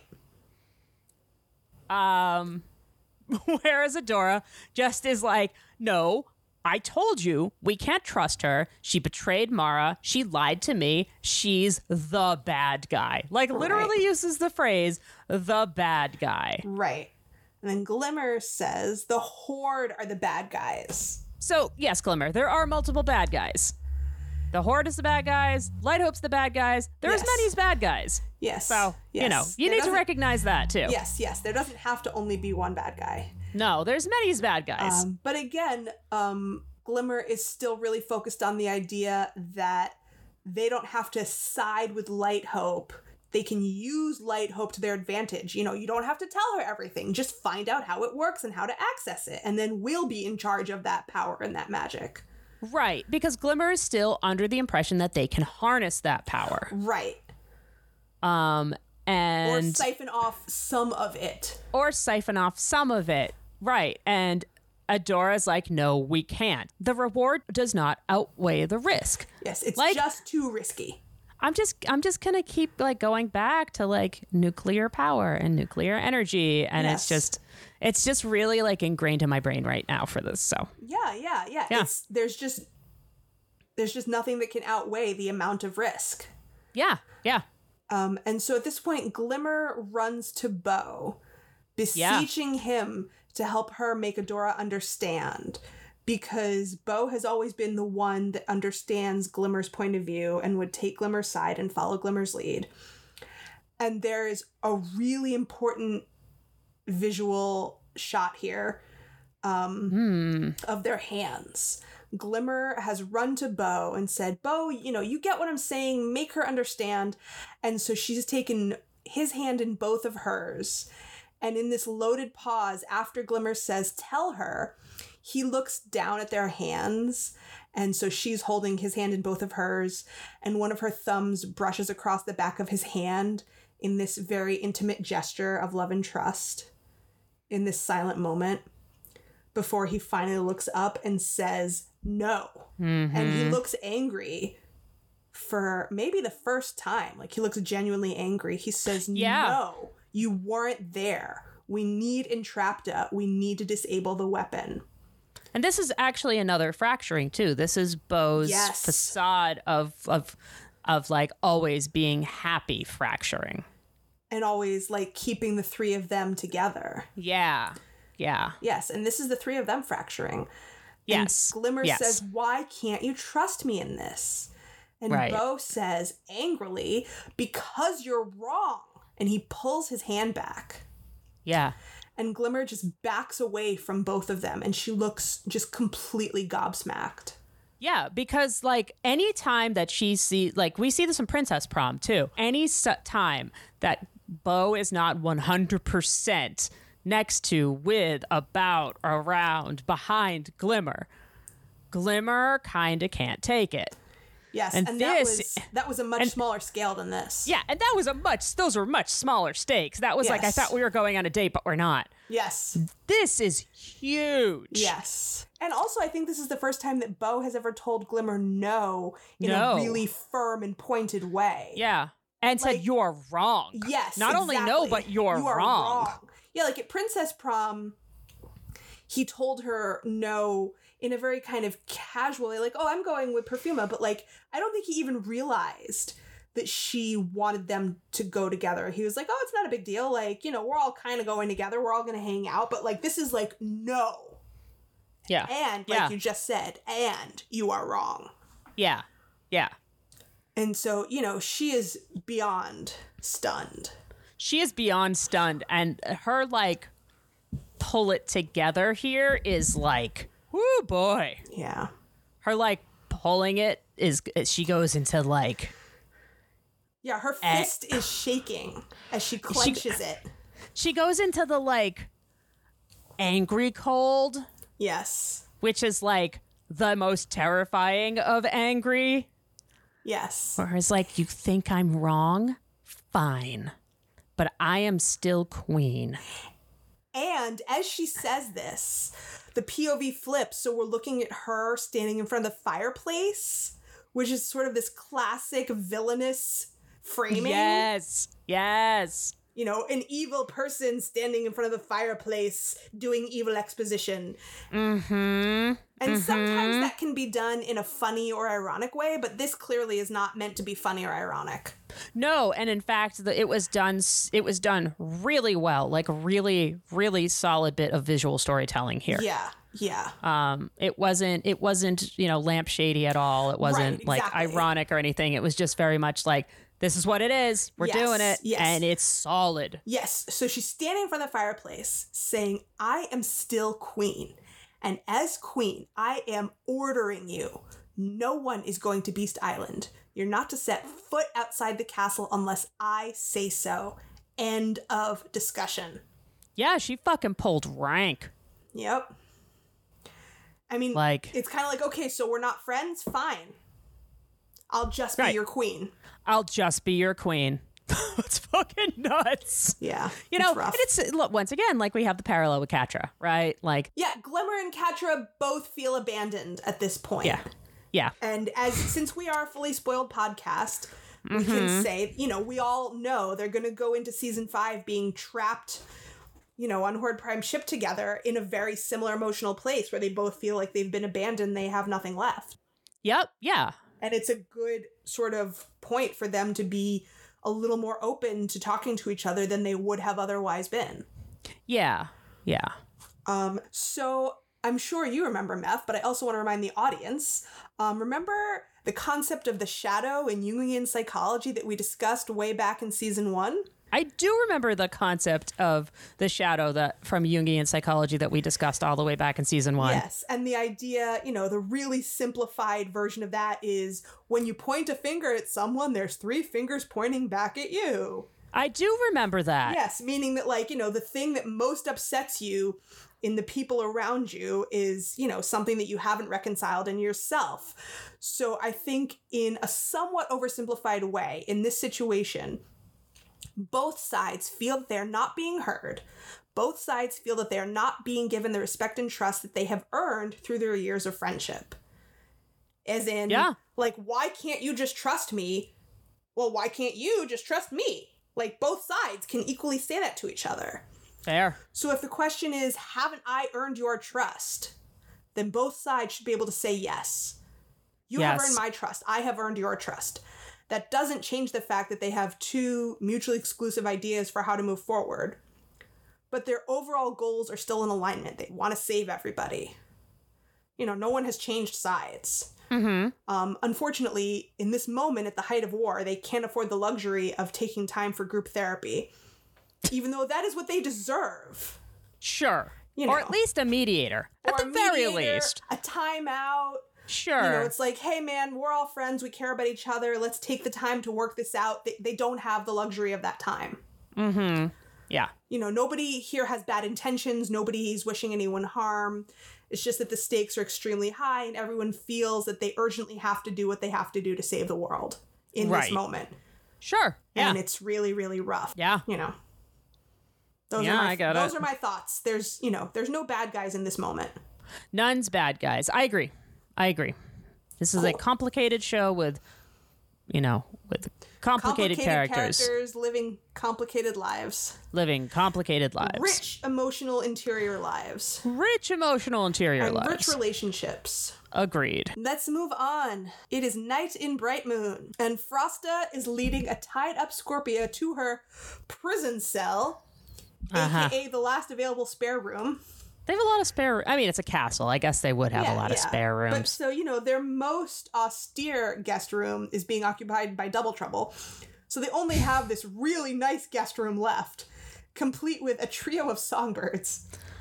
And Scorpia is just completely floored, Similar to how Adora was when she first arrived in Bright Moon. I mean, sure, I would too. Of course, of course. And again, like if you've just arrived from your wicked spot in life into this like beautiful palace, it's totally natural. Right. And like remember that Scorpia is a fucking princess in the fucking Horde, and she still has like barracks. Yeah, I mean that title didn't mean anything in her life also, up till now. I mean, yes, and also a force captain though. Like she does, she has a rank and still lives in barracks. The only difference is she has her own bedroom, right? Yeah, yeah. Being a force captain means some things, but it certainly doesn't mean luxury. It means, you know, you get a private room. And you get to order people around, but it doesn't mean you get to nice order things. I thought you were going to say, and you get to order pizza. I was like, ooh, I want to order pizza. No pizza in the Horde. No pizza in the Horde, no. Gray and brown processed food bricks. Yes. As Scorpia will bring up in the not distant future. Not distant future. So Scorpia's super psyched. She gets to stay in this sweet room. Frosta is enjoying doing her tough guy voice. Explains I love it. That this is the only spare room they had left, but don't go thinking it's a sleepover. It's not a sleepover. Yeah. We're still guarding you. Even though Perfuma brought snacks. Yes. Enter Perfuma. Jenny. Who is in the best mood, and she's singing about it. Jenny. And Emily's here too. Jenny. Yes, Meth. Jenny, she's so gay for Scorpia. Yes, Perfuma is not at all embarrassed about laying it on thick. And why should she be? So gay for Scorpia. She even brought her salad. She brought her salad. Her highest offering. It really is. She really has a type. I love it. Of course. And Scorpia, meanwhile, has never even seen a vegetable. She references, you know, this is not gray or brick shaped. Is this food? Yep. And she also doesn't understand why Perfuma is being nice to her. And I have, in all caps, sweet baby Scorpia, you have no idea the queer joy that's in store for you. I know. So Perfuma runs off giggling to get pillows. Aww. Undermining Frosta's efforts to be a tough guy. I know. Are you a salad person? I am a salad person, but I also think it depends on the quality of the raw ingredients. Yes. Obviously. You know, you can get a really sad, shitty salad. If the lettuce is old and turning brown versus like a really fresh, locally grown, in-season type of salad. Yeah. If it's also like some, you know, everyone has their favorite ingredients and things, you know, that they don't like as much. So you have to pick and choose your add-ins. But yes, I am a salad person. I'm like, I go back and forth. Like a lot of the times, like raw veggies, especially greens, like hurt my belly. I've heard people say that. I have not experienced that. So sometimes it's hard for me to eat like salads, like lettuce and stuff. Israeli salad or tabbouleh or any kind of like salad that doesn't have lettuce. That's fair. I'm actually way more about. I just think it's lettuce. You said that greens sometimes hurt your stomach. Yeah, like a cucumber-based salad or a tomato-based salad. Those are great. I like a raw kale salad, but it has to be prepared correctly. You have to massage the kale. Yes, you have to massage the fucking kale and debone it. Yes, I mean, it's not really a bone. It's, you know, that central vein. Yeah. People who, restaurants especially, if you make kale and you don't know how to make kale, it's like, just don't make kale if you don't know what you're doing. Just don't make kale. Perfuma, I agree. I am quite sure, makes delicious kale things. Agreed. And I love kale. Yes, so. Which is why this funny scene, and of course this is for the kids, this funny scene of Scorpia staring into this salad bowl for a long time and then cautiously trying a bite and severely disliking it. Like, I know it's for comic relief, but I went through this whole thought process of like, well, Perfuma wouldn't give anyone, let alone her crush, a shitty salad. Exactly. Well, that's why I was thinking about that. And like, I was like, you know, okay. This would have been like, Perfuma's salad would have been like a fucking forest goddess bowl.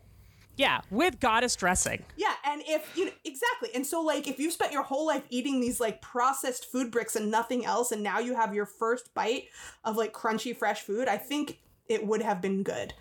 But it would not have been funny. It would have been different. It might not be good. Because remember, lettuce is kind of, like, bitter. Like, some people don't like the bitter. It is. That's true. There are a lot of kinds of lettuce.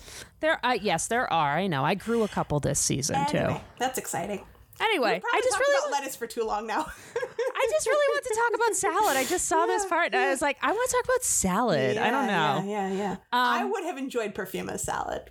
Oh, definitely. Yeah, that was also the thing I thought. I was like, you know what? Jenny really would have enjoyed this salad. You know me, my friend. I do. Well, also, you're just kind of a perfumer. Like, you're absolutely a perfumer. I am a perfumer. So we have another really great comedy moment about to happen. This is really great, yes. After the salad, rejection, which is funny but not like hysterical, Frosta stares at Scorpia with the greatest tough guy stare an 11-year-old can muster.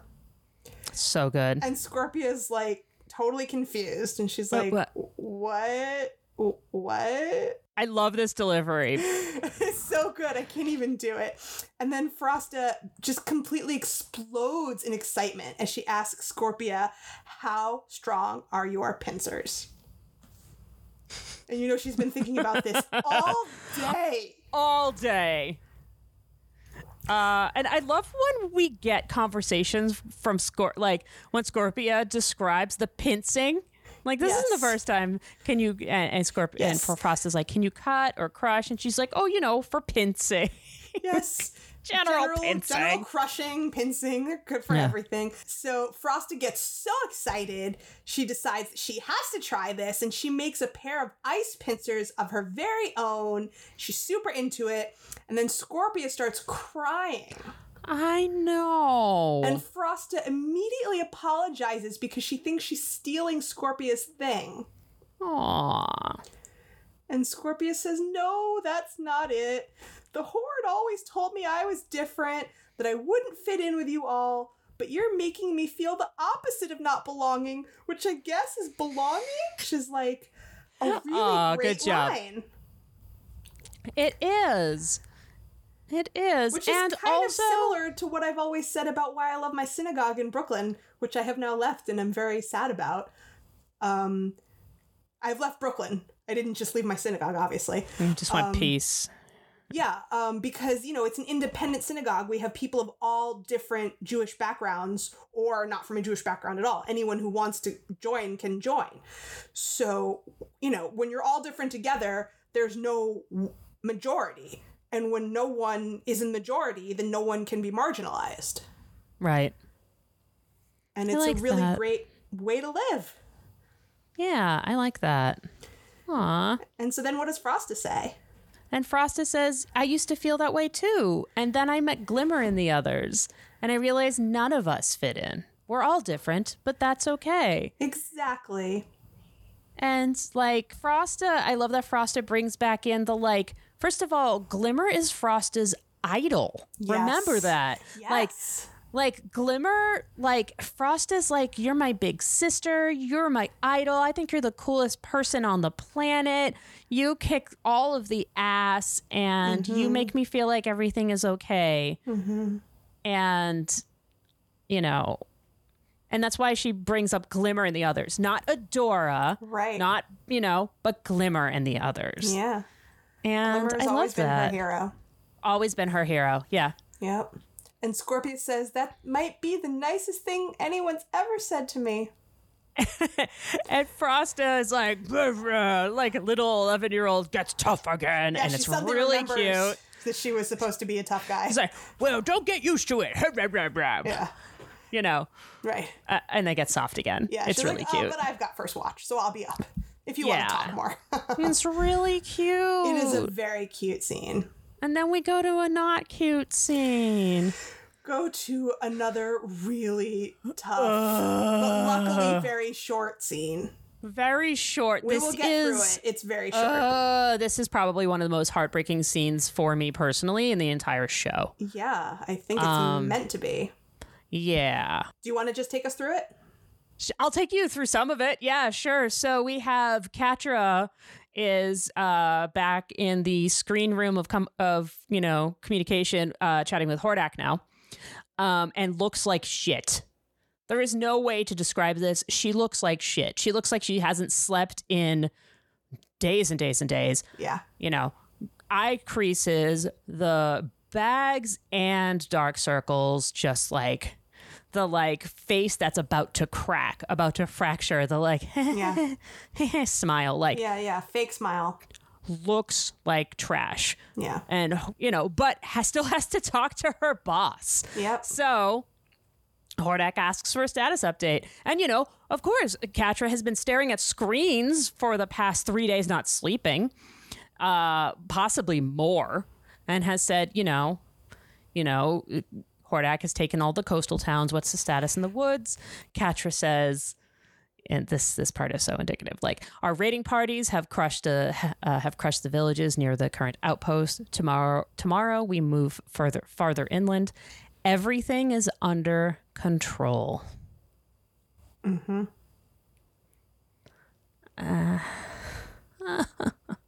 Sweet baby Catra. Vicious web of lies here. Sure. Yes. Okay. Everything is the horde is kicking all of the ass. Congratulations. Yes. You're wonderful. Yay, you got your shit. But you look like hell. Yeah. This is like the ultimate. I'm fine. Everything is fine. But Jesus fucking Christ. So they sign Hordak obviously does not pick up on the fact that anything is wrong with Catra, because that is not a thing that he does, pick up on other people's emotions. That's not a thing that he does. And also Catra is like literally masking. She has her mask on. Yes. She's doing her job. She's at work. She's not going to let her boss see her, especially because this is a person that has abused her in the past, that she has to prove herself to be strong for, that she is literally like, second in command. He will probably kill her if she shows any weakness, as we have seen in the past, and we'll see again in the future. So of course she's in control. Everything is under control. Yes. Everything is fine. It's great. We are moving further inland. Everything's great. Etheria will be ours. And then Hordak signs off, and Catra collapses. Well, before she collapses, the shot zooms out, and we zooms see out. that she has smashed all the screens except for that one that Hordak was talking on, and she's totally trashed this whole room. This whole entire room is thrashed. Thank you for bringing that really important part up. The entire room is completely thrashed. Like, she has lived in this room. Yes. And completely broken everything except for the one place that she needs to be to communicate with her boss, right? Yes. I also have a bullet that says the music is also wicked foreboding. It's wicked foreboding. And then we get to my main focus in this scene has been on Catra. So thank you for kind of bringing that part up. Course. And then we get one of the most literal things ever. Yes. She takes her mask off. Yes. And not just takes it off. And so in the first, I believe it's the first episode of the season, we see her without her mask. She has the dream. We see her without her mask, but she brushes her hair back. And there are a couple of different times in this season where we see her take her mask off and exhale, but she composes herself. Right. She physically is able to compose herself. She pushes her hair back. Right. And also Catra's hair, as we've seen throughout the series, is another indicator of her mental health. Yes. And specifically of her emotional control. Specifically of her emotional control. Her hair is wild. And yes. And so in this scene, it's not even that she takes her mask off. We just see it fall on the floor. Yeah, it drops. We see her remove it, and then it drops. It's not a gentle she takes her mask off and exhales. She takes it off, it drops. Right. It's not like she puts it down on the table or next to her or something. It clangs next to her, and she crumbles. Yes. She absolutely crumbles. And this is a huge moment for her because, this is another tier of her getting everything she wants. I mean, in terms of the everything she wants, right? Everything she's worked for. It's another type of those things. It's an everything she's worked for. Her career is going well. Etheria is hers. They're winning. Right? They are winning. They are going to win in the end, But it doesn't feel how she thought she would feel. Right. But her inner life is falling apart. She is falling apart. Yeah. And the way that shot is framed is so intimate. It's fucking she brutal. is curled up on the floor on her knees, and it's like, we are the floor, and her tears are falling on us. Yeah, and it's like close up on her face. Yes. And it's not crying of somebody being sad. It's unhinged crying. It's unhinged, and her head is in her hand, and it's like she's like pulling her hair at her temples almost, like she's like trying to hold her head together. Yeah, and she is like sobbing unhinged, like her entire body is trying to escape from itself because it's falling apart. She is falling apart. She's literally holding her psyche together with her hands. This is like, yes, it's very well put. It is fucking brutal, and like I can relate to this.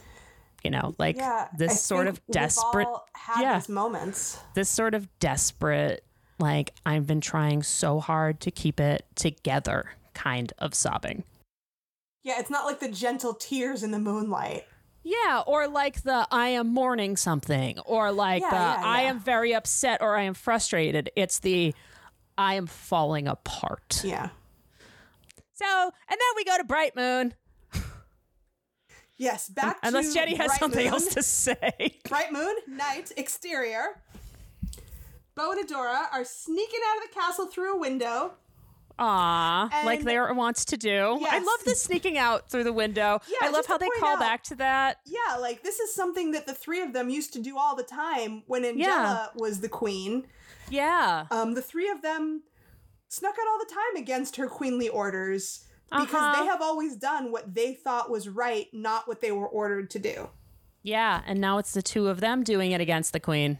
Yes, and so Bo, of course, is not feeling great about lying to Glimmer. He says he's never lied to Glimmer before, but it's not technically lying because he left a note. Actually, he left 3 notes. But it's not even like feel great about it's it. not even like a lying by omission. Like he left a note. He just left like 3 notes. Like, you know, he just left. Want to be going behind her back. But again, like they're always going to do what they think is right, no matter what the rules are. Right. You know, they are guided by their sense of moral imperative, and so is Glimmer. And that is still true, has always been true. Adora is more firm in her conviction that they're doing the right thing. She basically says she'd rather Glimmer be mad than dead. Yep. Right? Yeah, she'd rather ask for forgiveness than permission.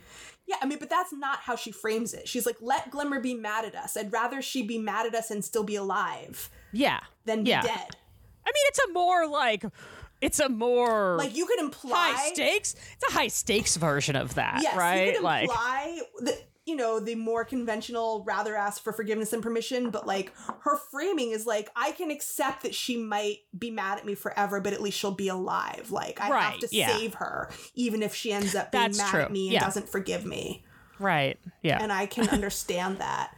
And Bo's like, we should leave another note because that's going to help.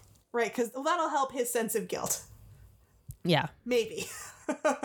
So they make it down to the ground where Swiftwind meets them, shouting at the top of his lungs that he's ready to join them on their stealth mission. Oh, he's really good at keeping secrets. He's great at stealth and secrets. He's very good at it. Yes, and this wakes up Frosta, of course, who is on watch. Yep, and Bo is like, it's a dream. Yes, and that's a great time for Swifty to pipe in the flying unicorn dream. Classic. Yes. But also believes it's bullshit and also knows what they're doing. Yes, she is down to cover for them. Yeah, because yeah. And her reasoning is different from what anyone else has said so far. Yeah. She says that, you know, she joined the Princess Alliance because she wants to save people. Mm-hmm. And the Horde are still people, despite everything they've done. So she is sort of basically like down to save the whole planet, including the Horde. And she glances at a drooling, sleeping Scorpia as she says this. Yeah, and I liked that. And also, like, I like that this is where Frosta, like we said before, idolizes Glimmer, but will go against Glimmer because Frosta's had this revelation after hanging out with Scorpia. Yeah. Agreed. Because, you know, we have seen, like, throughout the show, the good guys don't kill. No. You know, like, they beat people up, but they only capture them, and they go out of their way to save them. Like, Glimmer keeps bamfing out and grabbing the Horde soldiers that She-Ra chucks over her shoulder to make sure they don't fly off the cliff and die. Right. You know, it's like we capture, we don't kill. And so the implication is if they were to use the Heart of Etheria energy, they would end up killing their enemies rather than just beating them. Right. And that's not where Frosta wants to be. She doesn't want to cross that line. No. So that's very admirable and also very Avatar-like. That is very Avatar-like. It's true. So we are down for that. We support you, Frosta. So off they go on Swifty to Mara's ship. Spaceship. Johnny, there's a spaceship. There's a spaceship. There's a splash pap. There's a splash pap. I just got really excited that there's a spaceship. There's a space. Also, damn, Bo can fix a spaceship? Everybody, I think Meph likes spaceships. I just like the idea that they have a spaceship on this show now. So up until this point, we've had like sci-fi kind of stuff, but we really haven't had our heroes fly a fucking spaceship. Yes, and also like they have their magical rainbow unicorn on their sci-fi spaceship. On their spaceship. This is like possibly a heretofore unheard of level of genre mixing, and I'm here for it. Yeah, I dig this genre mixing. Their ancient spaceship, right? Their ancient spaceship. They put their fucking rainbow flying unicorn on their ancient spaceship. Also, Bo can fix a spaceship, and I feel like no one is giving this dude credit for that. Yeah, no, we are giving him credit. We are. He can fix a fucking spaceship. He can at least turn it into an airplane. I mean, they go to space in this spaceship. Yes, but they don't go to space until they find Entrapta. That's true. That's true. But he at least turns it into a fucking airplane. Yes. Tech Master Extraordinaire. Incredible. Absolutely incredible. Like, he's like, I don't... Yeah. He doesn't even read first ones. He's just like, I'm just going to go and beep boop these things because I understand basic mechanics. We would not be winning in the end without Bo. No, we would not. No question about that.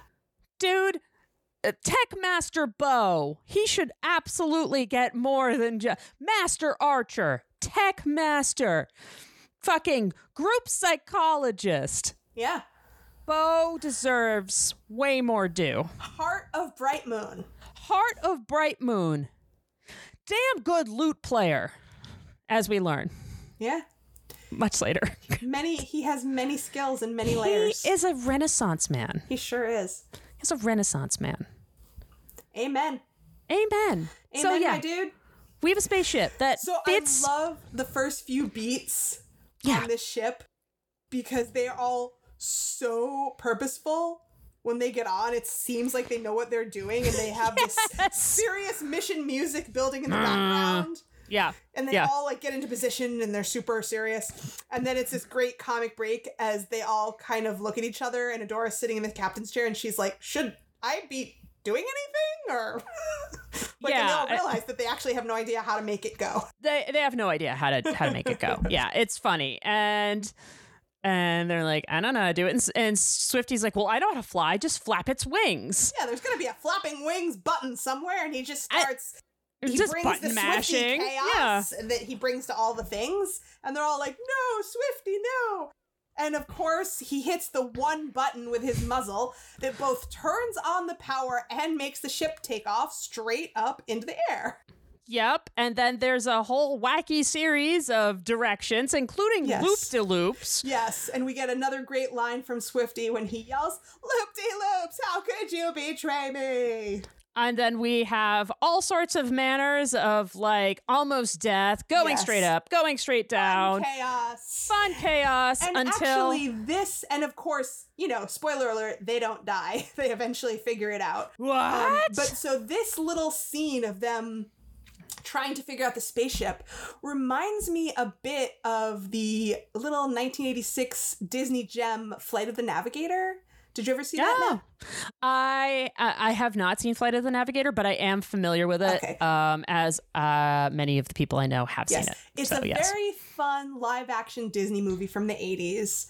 And so it's a sentient spaceship, and it's more rounded than this one, but other than that, it's very similar in design. And when it goes into like super fast mode, it's all pointy like the ship. Mm-hmm. And so when the kid first gets into it, he goes through a similar like, whoa, we're going straight up. Whoa, we're going straight down. Oh, I think I'm going to die. Oh, I'm not going to die. And when he just yells, stop, really, when they're like 6 inches above the ground, and all of a sudden it's like, oh, why didn't you just say so? I can stop. And it's like, boom, we're stopped. And then it's like super smooth sailing after that initial chaos. It's probably a direct reference then. Yeah, I mean, it might not be, because I know that Nate Stevenson was not alive to see that movie in the mid-'80s. Sure, but like, I mean, people watch old movies, like, especially like Disney movies and stuff. Like, they play that stuff all the time, but, though. You know, it might be a coincidence, but it does remind me of it quite a bit. Yeah. And it's, it's a great little comic relief in a very serious and heavy episode. Mm-hmm. Yeah. Anyway, after Bo loses his lunch, which is totally justified, they manage to set the ship to autopilot, and they jet off to Beast Island, and everything is fine. Yeah, they set the autopilot to hazardous material disposal site. Yes. So it's, okay. Designation Beast Island. Okay, so that we'd never heard of a hazardous material disposal site, huh? What's that? That's an interesting new thing for us. We had no idea that was a thing. Let's keep that in our minds. As we truck on back to Bright Moon, to Double Trouble's holding room. Oof. Another prison cell that is not a prison cell. Because Double Trouble's been camped out on this very comfortable looking love seat chaise poof thing.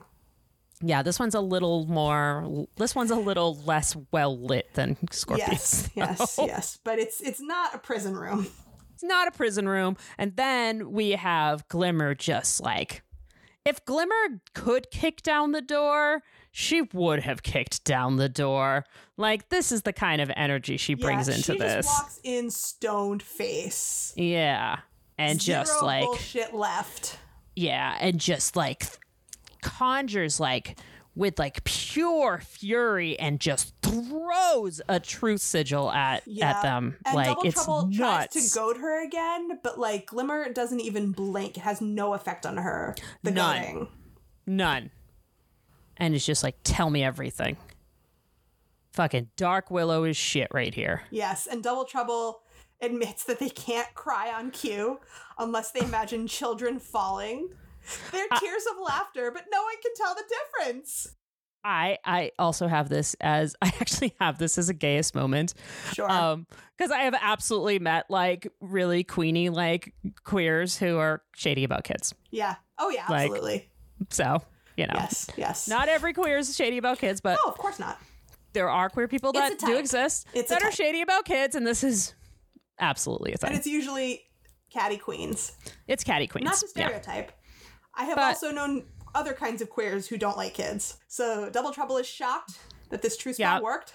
Yep. And Glimmer's like, now tell me everything about the Horde's plans. Of course, Double Trouble's calmly like sits down, crosses their legs, and tells just her everything. And it's just like, oh, okay, girl, let's kiki, right? And it's like, you know, like that's what you want, and then just lays it all out and just says, you know, Catcher and Hordak are worked up because Horde Prime is on his way with his armada to conquer all of Etheria. And it's going to happen any day now. And it's going to happen any day, and then you're all fucked because if you think you're losing to Hordak, you are totally screwed with Horde Prime. Yes. And this is all news to Glimmer, and she's like, holy shit, which is bad. Yes, and she poofs straight out, and despite the huge argument that they just had, she poofs straight to where she thinks Bo and Adora are. And they aren't there. They are gone. But she does see the spaceship flying. Yeah, and of course it's perfect timing at that exact moment. She runs outside and sees Mara's spaceship fly past at that exact moment. And like, okay, I know that she's fucking pissed right now, but also I would be like, oh my God, it's a spaceship. That's just me. Yeah, I mean, you love spaceships. I just think it's wild. I also love spaceships. I don't even love wild. spaceships like that, but like in Etheria, if I was in Etheria and all of a sudden a fucking spaceship showed up, I would be like, what the fuck? Yeah, it's a spaceship? Is an entirely unique situation. Yeah, that's why I was like, spaceship, oh my god, spaceship, pape shops. Yeah, like, it's wild. Yeah, I lost the ability to speak because of a spaceship on totally Etheria. Wild. Yes. I can't wait till we get to some of Entrapta's lines about space that are coming up soon. Oh my god, yes. Those are some of my favorite lines in the entire series. Same. Same. And so relatable. Yes. So Shadow Weaver is also conveniently chilling outside in her nighttime garden, perhaps. Sure. And she just waltzes up behind Glimmer as she takes all this in and says, you can still stop them. And also our buddy, the Dramatic Wind, is back for this scene. I love the Dramatic Wind. What a some friend. Dramatic Wind in these Bright Moon outdoor overlook scenes. Yep. And then we have the final break. Yes. Let them go. If they don't trust me, I don't trust them. Yes. Like, Horde Prime is coming. We need to be ready for him. I'm going to figure out how to access the magic at the heart of Etheria and how to use it. And I'll do it alone if I have to. Yes. And the dramatic music continues to build as she's saying this, and it continues through the final few scenes that are silent. Yep. Now their goals are at odds. Like, now Glimmer's literally like, I don't trust them. And they have totally separate goals. Yes. Yes. And so the last few moments are with this dramatic music building underneath it. Glimmer says what she just said. And then we flash back over to Mara's ship, and Bo and Adora share a look, a very serious look, like, okay, buckle up, my dude. We're really going to do this.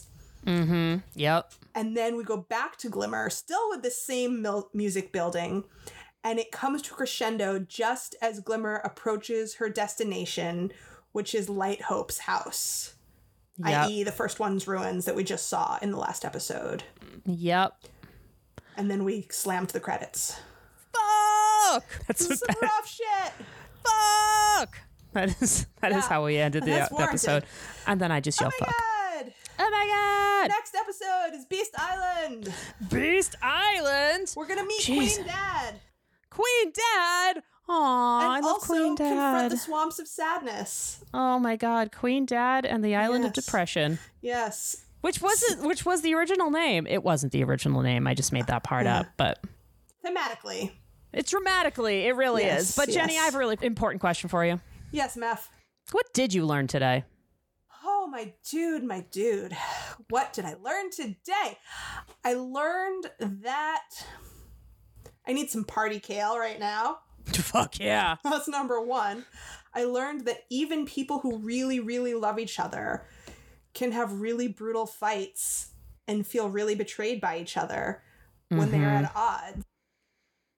And that, sometimes it doesn't take much to get to that point.